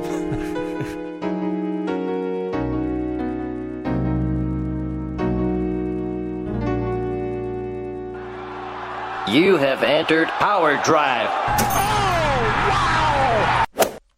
Jaron Shane, good morning. How are you? Morning, John. Good yourselves? Flying it. So, the Open begins tomorrow, 6:35 at Hoylake. And I was checking, maybe if you're able to glide across the sea, it's the same distances between here and Cork as it is to get to the Wirral. Is it? And right. Royal Liverpool Golf Club in Hoylake, which is where Rory McIlroy won his last major in 2014, 9 years ago. And it's coming into this, bidding for his 5th ever title. And what do we have here? 18 under par total from Tiger Woods in 2006 at a burnt Hoylake. One driver used all week. Then in 2014, McIlroy got 17 under par. They made the course harder. So they've taken 4 shots back. They've made a par 71 from 72. They've lengthened some of the holes. They've created a new hole, which is a tricky par 3 17th hole. And there are 6 out-of-bounds areas on 14 driving holes. So placement and strategy is key this week, lads. The field, 156, including 6 Irish players. Rory McIlroy, Shane Lowry, Seamus Power, Darren Clarke, Padraig Harrington, and the late town amateur Alex Maguire. And the forecast, breezy, perhaps better for late, early starters, so late afternoon tomorrow, early Friday morning. But the forecast is for rain on Saturday, so could even itself out. You have to be able to play in the wind. Not going to be a gale, I think, this week, but perhaps a bit tricky. We have the likes of Cameron Smith, the defending champion, and Liv Defector, who won the Live London event recently. The world number 1 Scotty Scheffler, John Ram, the Masters champion, Patrick Cantlay, Victor Hovland, Xander Schauffele, Max Homa, Matt Fitzpatrick, Wyndham Clark, the US Open champion, just to name a few. Jordan Spieth, Brooks Koepka won the PGA, as we know. Ricky Fowler, in the winners' enclosure. That's right. Tyrrell Hatton, Conor Morikawa won this a couple of years ago as well. Tommy Fleetwood, the long-haired lover from Liverpool. And Dustin Johnson, who's the Live secret agent. So, just in terms of the Irish lads, before we get into the picks, I'm not going to talk about Shane Lowry yet, which is probably an indicator. But Rory, we're talking about Rory. Couldn't be better placed, really, could he? Won the Scottish Open last week with a clutch finish. Got the last 2 birdies to beat Robert McIntyre. Putted that one into the hole on 18 and comes in with a win. Has avoided the media this week. Won at Hoylake, as we know, in soft enough conditions 9 years ago. Was second at the US Open. Just couldn't get the putts to drop. And what's there not to like? 24 PGA Tour wins. What are the odds? What is 8-1 for Rory? And who's favourite? Is he favourite? Yes, with Scheffler. Right. It's a bit like the Grand National, both at the top there, about 8-1. And yeah, so third at St Andrews last year, 6 top 5 finishes at the Open. Low shot into 18 last week was indicative of the fact that he is able to do not just the moon shots, but the low shots as well. I thought the 18th last week was one of the highlights of his career because he steps off the driver twice and he steps off the approach shot and he steps off the putt because the wind is howling and all around him everybody is losing their minds, like all his playing partners. It's Fleetwood and I've forgotten now, but they're having complete meltdowns and it's taken ages for him to get each Tom shot. Kim, yeah. And I'm like, I thought it was amazing to be able to, with everything that has gone on, and it's been for him quite a while since he's had putts drop. Yes, like didn't hold a putt at the US Open. So I don't know. I just thought it was like, yeah, it was big. I would agree with you. And they said afterwards, it's big for next week, but it's also big for the rest of the season. It does feel like it's big for the rest of the season. And unfortunately, there's not enough left. Come on. No, there's not. Seamus Power has had a hip injury, but recovered from that. Missed the cut at St Andrews last year. Tied 13th at the John Deere Classic on his penultimate start. We know he can play links golf, obviously from his experience around the country. Won in windy conditions in Bermuda back in October. Padraig Harrington might have a decent round or two.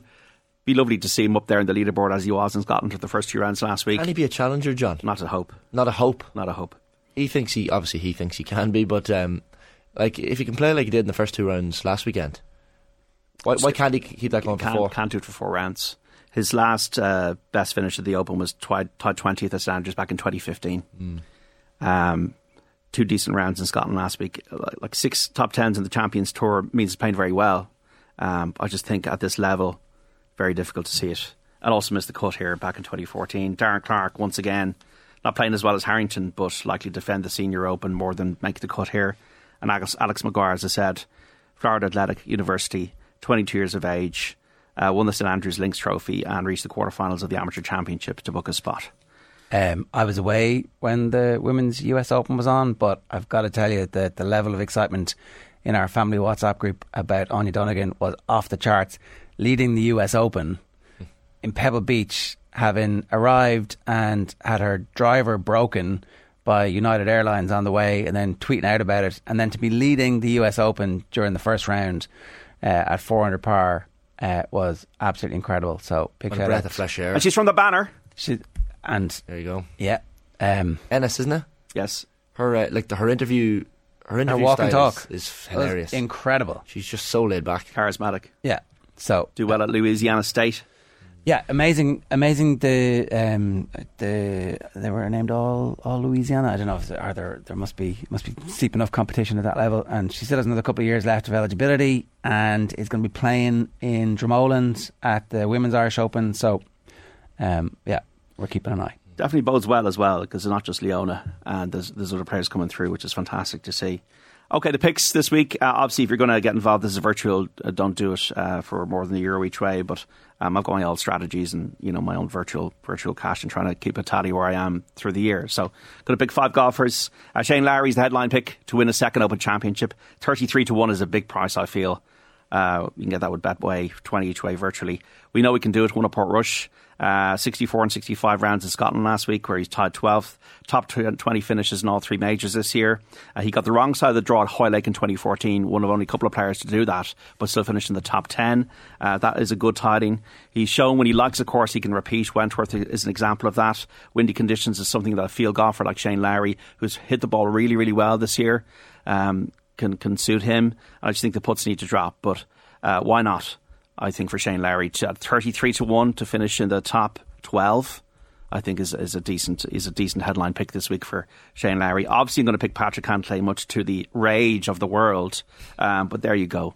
You got to stick to your guns and believe yourself. Because I can't quit you, man. If you don't believe in yourself, nobody else is going to. 22-1 for 15 each way. Look, just look from a mathematical point of view. 8 top 10s and 17 starts in the PGA Tour, almost half the time. So if that's the case, we're talking about somebody that's got a 47% chance of a top 10 at nearly 5-2 on the each way. That is profit ultimately, including the losing win wager on the each way. 4th in the world, 8th in the betting. There's a discrepancy there because he's just not a flashy guy. People say he doesn't perform in majors. Tied 8th last year on only his 4th Open start at St Andrews. Top 15 finishes in all 3 majors this year. A strategic player. He's got Tigers caddy Joe LaCava on the bag now. First in total driving this season. That is the mixture of distance and accuracy, and you need to drive the ball straight at Hoylake. I think Patrick Cantlay, who plays well in the wind, is geared for a really big finish. I'd love to see Larry and Cantlay go at it, because they really didn't get on the Ryder Cup a couple of years ago at Whistling Straits. It could be a repeat of the battle. So they're the 2 main ones. The 3 outsiders are all from down under, right? Arthur Cameron Smith won last year. Minwoo Lee is 60-1 for 5 each way. 24 years of age, won the Scottish Open on links a couple of years ago, tied 5th at the US Open last month, has got the stinger shot that Tiger Woods used to use, can hit it really, really low, was in the final group of the players, has got a real attitude, really good attitude. His sister won a major, Minji Lee, and I think Minwoo Lee is going to be a star. 5 each way 60s. Ryan Fox, 5 each way 90-1. Ryan Fox, remember the Grant Fox, the rugby player for the All Blacks in the 87 World Cup? That's his son. We know he likes links golf, second to Ballyliffin at the Irish Open, top 5 at Port Stewart, tied 12th last week at the Scottish Open. Was second behind Rory in the race to Dubai last year. And I think Ryan Fox has definitely got an each-way chance and the kind of conditions he likes. And the last one is the guy who has got guts. Lucas Herbert, former Irish Open winner, has won 4 times around the world. He's only 27. He's got a brilliant short game, but he's got self-belief. He's 150-1. He was the top 15 at St Andrews last year. He played well on his penultimate start. He's got creative juice in him. He's got a good short game, and he played well in Bermuda where he won there in the windy conditions a couple of seasons ago. So Lucas Herbert 150-1, Ryan Fox 90-1, Minwoo Lee 60-1. All these 5 each way bets. Patrick Cantlay 22-1 for 15 each way. Shane Lowry 33-1 for 20 each way. I'm pretty confident we'll make a profit this week on Virtual Insanity. Obviously, don't go heavy if you're at home. Just do a euro each way. But it starts 6:35 tomorrow. And we can't wait for 4 great days of golf. The big news is John Duggan is off the Rory McIlroy major train. That's it. Not tipping him. Not this week. But more than anybody else in Ireland, I hope he wins this week. And also not off the Cantlay train. Like, he is so boring to watch, Patrick Cantlay. But yet he could still win. Nothing boring about profit, Shane. No, that's it. It's true. That's your Virtual Insanity All right, lads. Open Special Edition.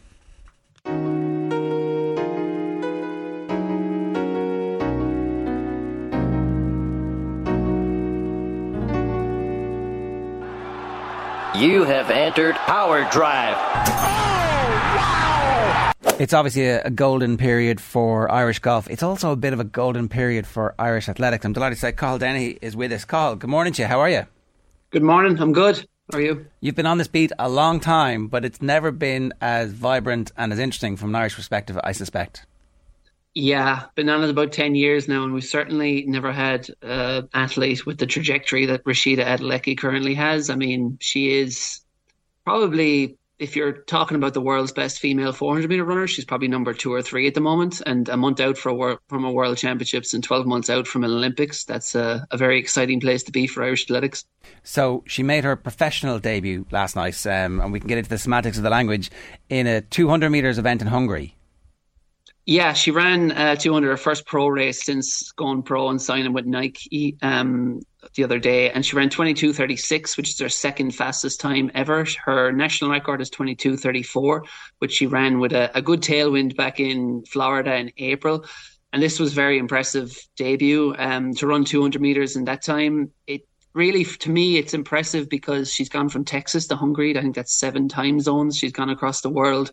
Often athletes will be a little jet lagged and run a little flat, and the American-based athletes on their first race in Europe. And she's done it right between 2 peaks. So her peak was timed for the NCAA championships, which were 5.5 weeks ago. And she's obviously building up now towards the second peak, which is the World Champs in a little over 4 weeks' time. And she'll have taken a break after the NCAA championships and just be back training now and building up the fitness again for those World Champs. So to come out and start like that is highly impressive. And really, it was a rust buster to probably get her ready for the Monaco Diamond League on Friday night, where she'll be taking on the world's best over 400 metres. So the 400 is definitely the career trajectory. But as a 400 metre runner, you can also run these 200s, which is useful for Diamond League and for championships. If it so works out that you want a rust buster at a major championship, you can do that, I suspect. Is that right? Yeah, absolutely. Yeah, she can always run these 200s to get ready, and she is a European under-20 champion at 200 and was, I suppose, a 200 metre specialist until about a little over a year ago, I suppose. And so, yeah, she can keep doing these, but I think the double at the World Championships, while she is qualified now for the World Championships over 200 metres, 99% she won't run the 200 metres at Worlds, because the final or the heats of the 200 metres are the morning of the final of the 400 metres. Right. Like 7 or 8 hours between them. So assuming she makes the 400 metre final, she won't waste her energy that morning by running the 200. But she'll probably be entered though in case anything goes wrong in the semi-final or false start or anything like that. Sydney McLaughlin-Levrone is a name that I think Derval O'Rourke brought up on the show with us before. She obviously gets to test herself in Monaco on Friday against her. She's gone from hurdles to flat. Will that kind of show us where she's at in comparison to her? I guess she's the one to beat. Absolutely, yeah. Sydney is, the queen of 400 metre hurdles. She's broken every record and won every medal there is to win in that sphere. And since then, she's looking for a new challenge, and that challenge is breaking what most people consider the unbreakable record of Marita Koch in the 400 metres. That's 47.60. Sydney hasn't got close to that, which speaks volumes about the legitimacy of that record.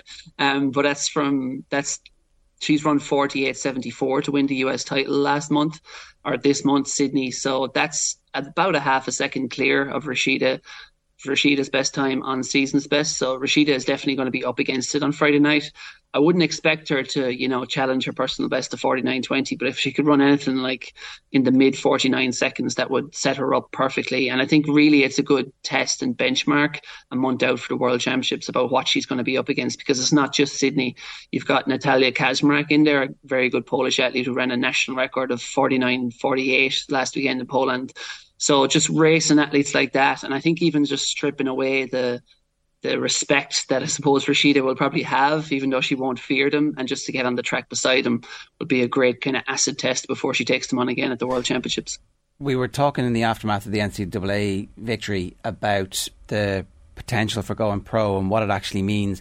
Now that it's happened, does all of this make sense to you in terms of the planning and how it's all going to work? Presumably Nike came in and were like, this is available to you now, would you like to take it? And the coaching situation is sorted out, and so what can you tell us about that kind of mechanics of that and what it means for where she is at the moment? Yeah, well, I'm not actually 100% on what her plans are, but I would be 99% sure that Rashida will stay based in Texas, at least until the Paris Olympics, under the guidance of Edric Floriel, because he's guided her so well over the last 2.5 years, and her trajectory just keeps going upwards. And I know Rashida is very focused on education as well, and a lot of people I saw in the comment sections online were like, oh, why is she turning professional? She needs to finish her education. But those aren't mutually exclusive. Normally, if you do turn professional and you want to finish your education, that would be built into your professional contract, that Nike would pay the tuition for the rest of her education. And maybe it'll be next year, maybe it'll be 5 years from now. But, she would have the freedom and flexibility to finish her classes, I suppose, at Texas. I think she's only 1 year left. But in terms of her setup, yeah, I'd expect her to be based at Texas. Adeleke has coached many athletes. He did it when he was college coach in Kentucky. He actually coached Sydney McLaughlin-Levrone before many years ago, so he'll know how to coach against her, I suppose. He did have a group of pros. In recent years, he wasn't coaching any professional athletes in Texas, but he has said he would commit to doing it again for Rashida and, of course, the NCAA 100-meter champion, Julian Alfred. So it will change a little bit the setup, because as a professional athlete, you're not supposed to train with the college team anymore. So it could become more of a lonely existence. There are ways around that. I think if they put you in as a volunteer coach on paper, I think you might be able to continue training with the team. But yeah, so it might just be a little bit set up. It might be a little bit lonelier for Rashida next year. But ultimately, I think 95% of her setup will remain exactly the same. Is there a pathway there in terms of the timing, Cathal? I guess turning pro in the third year of a Olympic cycle, does that make sense in your book? I guess she has the next 12 months to structure as she sees fit. I think it absolutely does. I mean, people were saying, even someone as respected as Eamon Coughlin I saw there, and one of the off the ball clips saying, from a few months back, that he thought she should stay in college for another couple of years, but I disagree, I suppose, primarily on a financial level, because Rashida will never get a bigger offer than she's getting right now. In terms of shoe contracts, they don't really reward what you're doing at the moment or what you've done in the past year. It's all a bet. It's a gamble, and it's a gamble on potential. And the time to get the biggest offer by far is when you're on a steep upward trajectory. So if Rashida stayed in college another year and she was running 49.2 and winning NCAAs a year down the road, her offer would actually be way down on what it is now, because her trajectory is so steeply curving upwards. They're betting that she might be the next Sydney McLaughlin-Levrone, and that's why big offers will have been put on the table in front of Rashida by multiple brands over the last few weeks.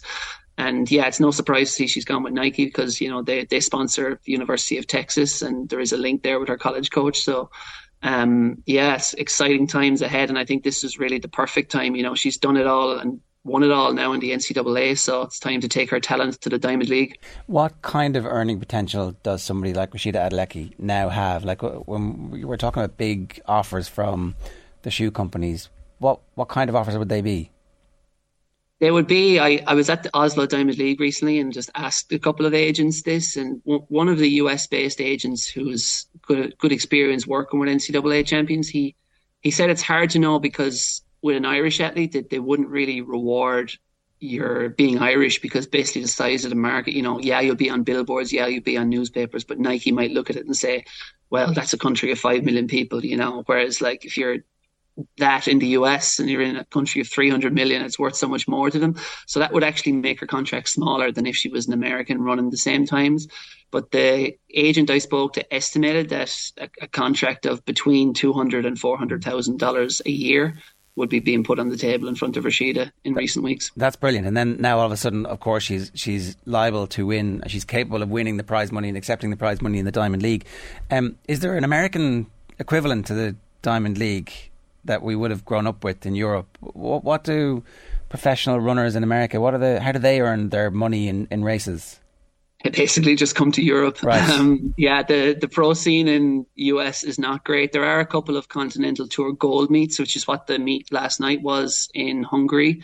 But that's one tier down from Diamond League. So the prize money is a little bit lower. The fields are a little bit less deep. And Diamond Leagues are up the top. And there's only, is it the New York, I think, is the only Diamond, or there's two Diamond Leagues. There's one in Oregon and, there is only one Diamond League in the US, and that's in Oregon in September every year. So most of the kind of professional circuit is based in Europe. So I think what we'd see from Rashida as we look towards the Paris Olympics will be that she'll probably run a few early season races like most of the Americans would do in April and May to just tune up a bit, and then get over to Europe for a few races through June and July. And then obviously the Paris Olympics will be end of July next year. You used the word trajectory there earlier, Cathal, and we spoke with Vicky Wall's unbelievable Irish sporting story earlier in the show. When you think about Rashida, to to go from Presentation College in Terenure and all of the sports that she tried as a kid and a teenager. I think basketball and athletics were the last two left on the decision making list, and then to even go from the disappointment of Tokyo missing out on the team there to this shoe deal with Nike. Like this is one of the great Irish sporting stories. It really is, yeah. I mean, you would have seen it from many years coming, but there's so many athletes who've been as good as Rashida at the age of, or similar to Rashida in terms of exciting talent at the age of 14, 15, 16, who just fizzle out, burn out or fade away. But I think with Rashida, you have to credit, you know, I think there's three things with an athlete that makes them get to this level. It's their own discipline and drive, and she has that. It's having good parents around you who steer you correctly and are actually on board with what you're trying to do, and Rashida has that. And it's having a good coach as well, and Rashida has had that, you know, in terms of Johnny Fox, her juvenile coach, handing it over to Daniel Kilgallen. And Daniel's project for 2 or 3 years before she went to Texas was to just get her ready, her strong enough and mechanically sound enough to withstand what was coming at her in the NCAA. And obviously Edric Floriel, a truly world-class coach, has just built on all that and brought her to the level she's at. And so I think, yeah, all those three things, you know, combine to make Rashida what she is. Not to labour the point on the money, right, but just because we are always fascinated by the football contracts and that kind of is. But in terms of Diamond League prize money then, like what's the difference? What is available to you if you perform well in the Diamond League over a 12-month period?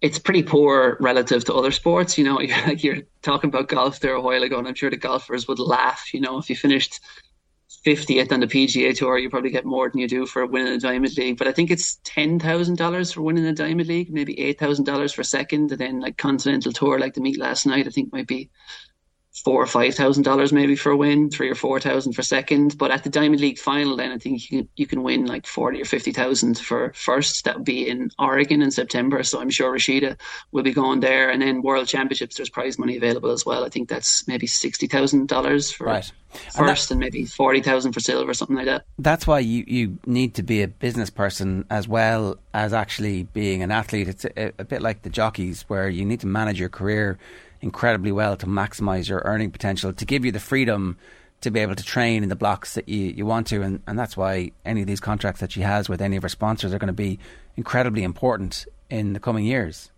Exactly, because at the level you get to, I know some Irish athletes, once they break through to international level, can look at an agent and go like, they're going to take 15% is pretty standard. Sometimes the bigger the contract, sometimes you can negotiate it down a bit. Like I'm sure Usain Bolt or someone, when he was on 10 million a year from Puma, might have been on 7 or 8% to his agent or something like that. But normally it's 15%. And a lot of athletes, when they get their first contract, might look at that and go like, what do you actually do to take 15% of my earnings, you know? But I think the more I've been around the sport, the more you do see the value of an agent is absolutely massive, because they're the ones who are negotiating to get you into a meet, and they're the ones who are getting you on a good lane in a lot of those Diamond Leagues. And they're the ones, you know, who are sitting down with the brands. And if one brand isn't giving you your value, they have decades of experience to go, well, I know what this other brand is going to give you, you know. So ultimately an agent is an absolutely key element of it. I haven't actually heard yet who Rashida's agent is, but I won't speculate. I've heard a couple of different people mentioned, but we'll find out. She's doing a round of interviews back in Ireland on Monday, so I'm sure we'll find out more about her path forward then.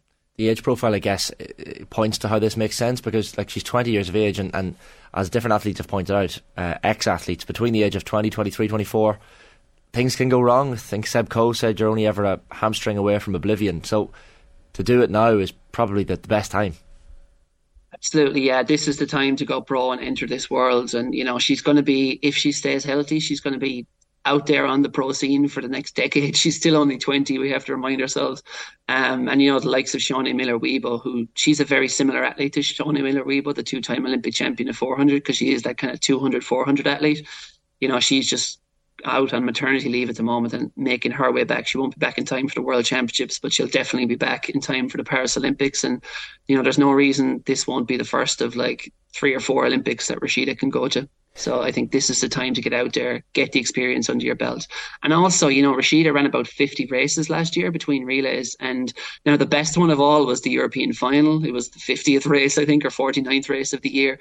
But I think, you know, ideally, if you're sitting down and planning a season and planning your peak, I don't think any athlete would race that much. And the fact she won't have the NCAA burden, and I suppose it's been a blessing really because she's run well off it, but I suppose just exhausting you and all the travel that's involved in that, the fact she'll be able to spend her energy a bit more wisely and carefully next year, I think can only be a benefit to her on the path to Paris. We basically used all our available time talking about Rashida because it's such a big story at the moment, but we shouldn't let the moment pass without mentioning Sophie O'Sullivan and the 1-2 with Sarah Healy at the Euro under-23s. How good could Sophie O'Sullivan be? Very good. I mean, she's bundles of talent, and I'd say the same with Sarah Healy. You know, they're both 22 years old, and it was astonishing. And they both had different paths but similar trajectories because they both struggled a bit coming out of under 20 level, just a rocky year or two, and they're both back flying now. They found that kind of consistency of training. And yeah, Sophie has she's built up the endurance base, but she has the wheels of her mum Sonia that we all saw coming home there in the last 100 metres the weekend. And Sarah Healy, it's great to see her back running so well. She's moved into a properly professional setup now over training in England with Trevor Painter, who coaches the Olympic silver medalist Keely Hodgkinson. So very exciting things for them ahead. And we also had, I suppose, just to drop in a quick mention, Brian Fay and Andrew Coscoran of the Dublin Track Club training group with Phelan Kelly absolutely smashing the Irish records there at the weekend, both taking 2 seconds off the 5k and the 1500 metre records. So very exciting times. And then when you look to junior level, Nick Griggs with an Irish under 20 record in foul conditions at the Morton Games as well. So I think the middle distance is definitely making a huge resurgence for Ireland, and we'll see a lot more Irish athletes lining up in European and maybe even world or Olympic finals. But I think, yeah, in terms of medals, I think Rashida is the one to look to for the next couple of years. Carl, great stuff. Thanks a million for joining us. Cheers. Thank you. Carl Dennehy there with really interesting insights into the trajectory of Rashida Adeleke, and obviously we'll keep a very close eye on Sophie O'Sullivan. It's going to be a bit of a burden for her, being her mum's daughter, but also kind of inspiring for the rest of the country as well. The pressure, and you saw the kick in that race against Sarah Healy, so familiar. And Sarah Healy was gutted because she was the number 1 seed and probably fancied herself to beat Sophie O'Sullivan, but I think she said afterwards, there's no one she'd rather lose to, obviously, than other Irish athlete than Sophie. So 1-2, unbelievable. Right, the hurling pod is at the Bord Gáis Energy Theatre in Dublin, and it is tomorrow. We're going to be joined on stage by co-host James Kell and Paul Murphy, as well as special guests Joe Canning, Kieran Carey and Tommy Walsh. If you've any interest in sport or life, this is going to be an all-time great show. It's in the BGE.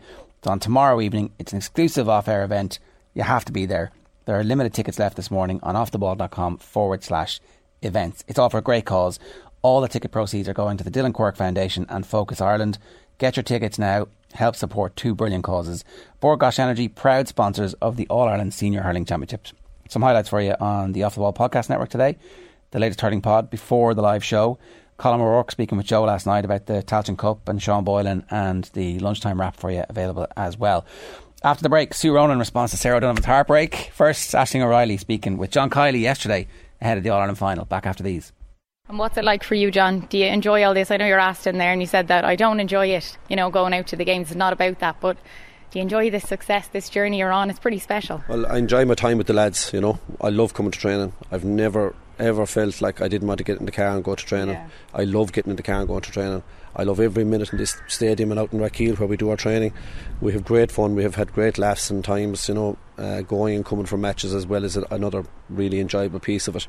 Match day is work day. You're on the clock and that's it. And from the minute you leave home, you want to be the best that you can be, because you certainly don't want to leave these guys down. And make a poor decision. That's probably the one thing that you're really, really conscious of, that you are the decision maker, and you better make sure you get the decisions right. So yeah, that's the part for me to look after. That's where I have to step up and make sure that I'm the best that I can be for them. But listen, we've had a really, really enjoyable time. We continue to do that, and I hope we'll continue long into the future to have it as well. Yeah, you've 2 weeks now. Do you feel calm? Do you feel pressure? Can you sleep? What is it like for you? It's busy, yeah. Today is certainly a very, very busy day. There's a lot going on. We've a lot more to do this evening, but that's part and parcel of it as well. We want to try and get ahead of ourselves if we can, and try and get a lot of the little bits and pieces that come with this occasion, sorted early doors and get them done, so we can go and concentrate on what's really important: our training, our preparations, making sure that we're absolutely ready for the game when it comes next Sunday week. OTB AM, the Sports Breakfast Show from Off the Ball. 16 minutes past 9 this morning. We are 27 hours out from the Republic of Ireland against Australia in the World Cup, and I'm delighted to say Sue Ronan is with us this morning. Sue, good morning to you. How are you?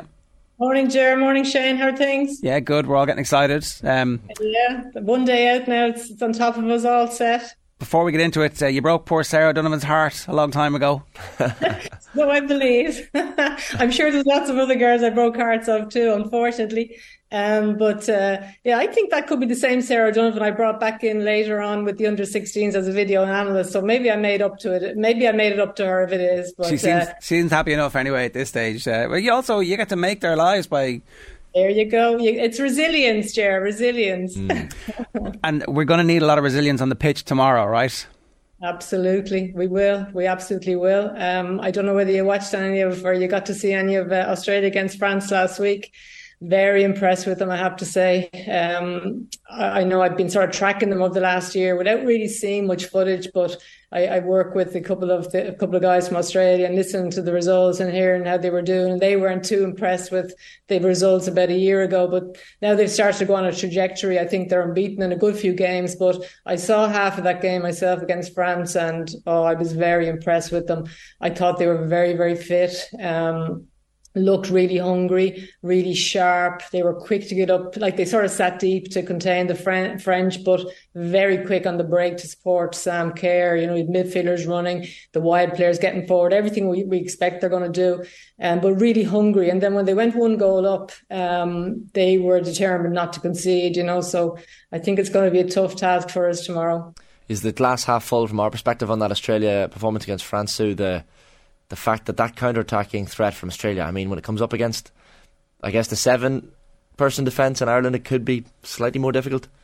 That's the issue, yeah. So, I expect us to sit deep, really, to be honest, to try to contain the Australians. So they're going to have to try and navigate their way around that, because they are really they're a very direct team. They're a counter-attacking team, really. So yeah, how's that going to work when they're having to face a very low block? So that's something I'm sure they've been working on themselves. But I still fancy us to get a point, to get something out of the game. I really feel we won't lose it.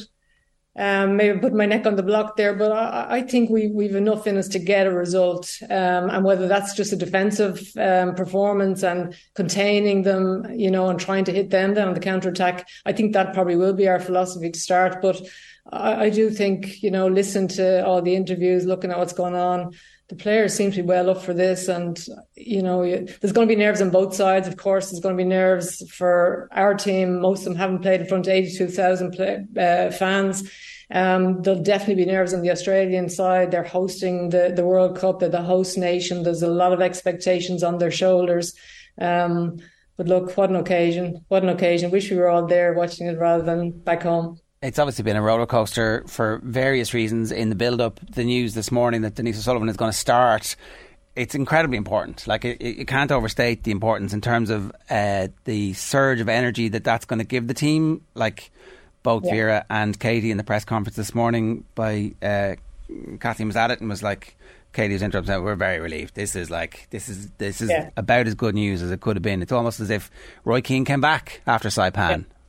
No, for sure. Denise is hugely important to this team. And, we all look at Katie and she's the leader and the high profile player, I guess, probably on this side of the world, because she's playing for Arsenal. We maybe see more about how she's doing with her club than we would Denise. But for me, Denise is vital to this team. She's a vital cog. She's the playmaker of midfield. The amount of work that girl does, her ability on the ball, her ability off the ball, to fill gaps, to see danger, to press players. She's urging her teammates around her. She probably has a little bit more of impact on the whole team because of where she plays. Because Katie is maybe a little bit more isolated on the left-hand side. But for me, it's such a good news story that Denise is fit, and for herself personally, it would have been a travesty if she missed out on this occasion to show her ability on the world stage. But from an Ireland point of view, it would have been such a loss, and I'm not sure how we would have replaced her, to be honest. She brings that little bit of aggression as well, Sue, doesn't she? We kind of spoke after the defeat to France in the friendly game at Tallaght Stadium, how she gets that yellow card laid on, and it was Ireland's first yellow card of the match. And maybe you'd like to see a little bit more, not of yellow cards, but of I guess, controlled aggression. And Denise certainly has that in spades. Absolutely, and she doesn't get yellow cards because she's so good in the tackle. Her timing is so good, but she definitely is aggressive. And if you watch her off the ball, she's biting all the time. When we don't have the ball, she's always biting. She's always where the ball is. Because she's so fit. She's so physically fit for a small, slight girl. She's really, really fit. And as I said, she reads the game so well. But hugely important to us. Personally, I'd like to see her with a little bit more license to get forward in the middle of the park. I'd like to see us use, say, Megan Connolly in there, which would give that little bit more maybe defensive stability. And Denise could be the number 8, stroke 10 type player, the box-to-box player, and affect our attack in the final third because she has that in her locker. She can see the pass. She can slip it in behind the defenders or through the gaps, that's her style of play. She's not going to get on the ball and spray balls like from the left side of midfield out to the right wing. Megan Connolly can do that, but she has that in her ability to play in her locker, to play maybe a little 1-2 around the edge of the box or slip a ball through for one of the forwards to get a strike on goal. So from my point of view, I would like to see her a bit further forward, but look, I think she's hugely important for us, and it's a huge relief that she is fit.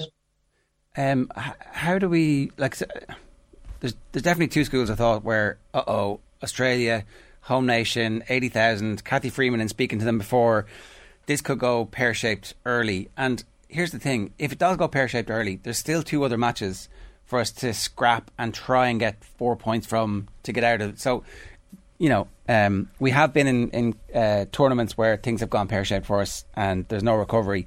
But they need to show the resilience if that does happen. And at the same time, there's also an opportunity for us to just get in under the skin of the Australian team, who will feel all that pressure, who will feel the pressure of Kathy Freeman winning the gold medal in Sydney, and in this stadium, we have to match that. And if we're not matching it after 15 minutes or 25 minutes or 35 minutes, that's where we can start to just get at them. So how do you pitch that as a manager? Like, what are you talking about this week to them to make sure that the occasion doesn't overawe them, but that actually we use that to our advantage? I think you're reminding them of all the knockbacks they've had over the years and all the setbacks. I think we've spoken a lot now on this show about the resilience of this team. And, I think there was a huge disappointment after not qualifying for the last Euros. We know it, and the circumstance in which they went out. And then to see our near neighbours who, no disrespect to Northern Ireland, we're a much better team than them. For them to qualify, I mean, that hurt the players badly. I'm sure it hurt the management as well. But those players had been around a long time. I mean, they knew their time was now. They knew everything was there for them, to make them, to help them perform to the best of their ability. And they just let it slip out of their grasp. So I think that, and other knocks they've had over the years, coming back from injuries, all the different things they've gone through. We've talked about the strike, everything. I think they've just built up such a bank of resilience, and I don't think they fear anyone now. I mean, we saw them go out against USA and they were excellent in the 2 games against USA. Okay, we maybe didn't play so well against France. I can't comment too much now because I was away. I didn't see it. But from what I hear, France went through the gears and were a level above us. But, I definitely think we have it in our locker on any given day to trouble a team. And certainly a team like Australia, as I've mentioned before, they're not one of the top 5-6 teams in the world who do find that way to win. Like against USA when we were so good, but yet they found a way to win. I think they're going to relish the occasion. Vera's going to stress there's no pressure on their shoulders. There's no expectations. The whole nation's behind them. I just think they're going to go out and enjoy themselves. I'd be surprised if they're caught by nerves. Of course, there'll be that tension as early on, but I think they'll be able to pull themselves out of it. Talk about the hope that we get a draw out of this one, Sue. There is the hope there as well. Let's say we were to touch wood, it doesn't happen, but goal behind.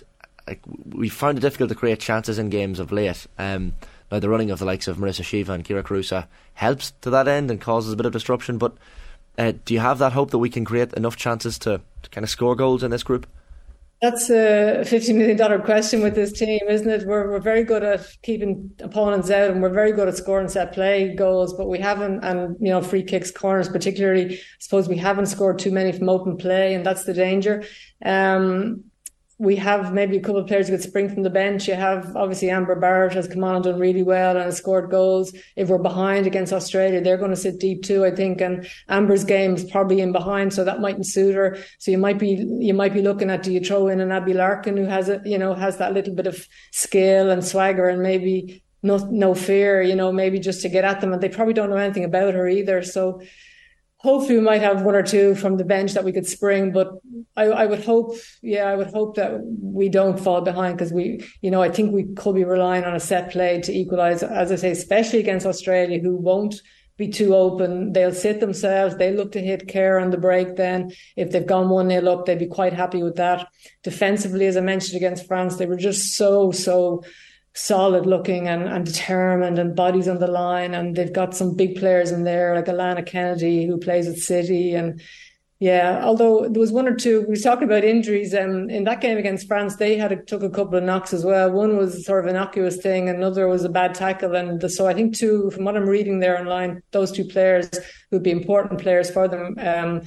Maybe a doubt which could potentially play in their hands. I think Tamika Yallop, who was very, very good, and she's doubtful, I think, and Kaya Simon potentially also. I don't think they took part in the last training session, but look, you don't know what's going on in the coach's mind. They may line up against us, but either way, they've got some very, very good players. But I'm still hopeful we get the draw tomorrow. Sue, with all the stuff that has been published in the Athletic about Vera and her response to that, and the fact that has become a talking point in the build-up, now it's been parked, it seems, for the last couple of days, how difficult is it for a squad to get over a distraction like that, and how important is it that they actually deal with it and make sure that everybody is comfortable with the story, the treatment of and the response from the players, the FAI, and from Vera as well? How do you deal with something like that as a group? I'm sure they've had their chats about it. I'm sure they've had lots of meetings, lots of discussions. And really, I suppose at the end of the day, as both Vera and Katie said at the press conference immediately afterwards, they just want to put it behind them now, and they don't want it to be a distraction in the World Cup. And I think the players now, with the majority of them, if not all of them, playing professionally, I think that's sort of really been drilled into them now, that they can leave off-pitch matters aside when it really comes to it and not let it affect them, So I think they'll be fine on that matter. I don't think it's going to bother them at all during this tournament or interfere in their thinking or their planning or preparation for the games. So we've no excuses, really. It's as well prepared a team as it could be. Obviously the Colombia game was a bit of a disaster in retrospect, but they also seem to have dealt with that relatively well. And we're here now. Denise Sullivan is fit. Yeah. How we got here is all a story. It is all a story of resilience. Yeah, it is. And we have no excuses now.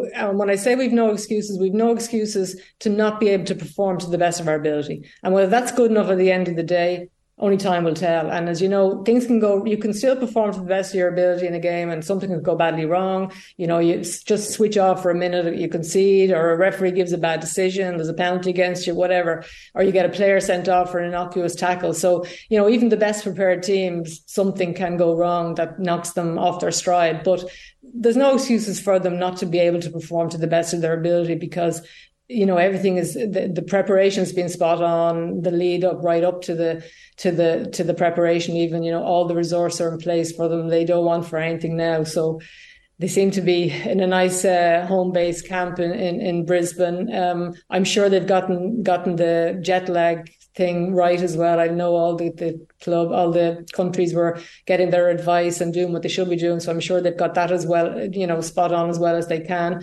It's just get out there and play now and give it your best shot, because for some of those players, they'll never get to a World Cup again. No. That's the reality of it, No, this is it. It's history in the making. Sue, good stuff. Thanks a million.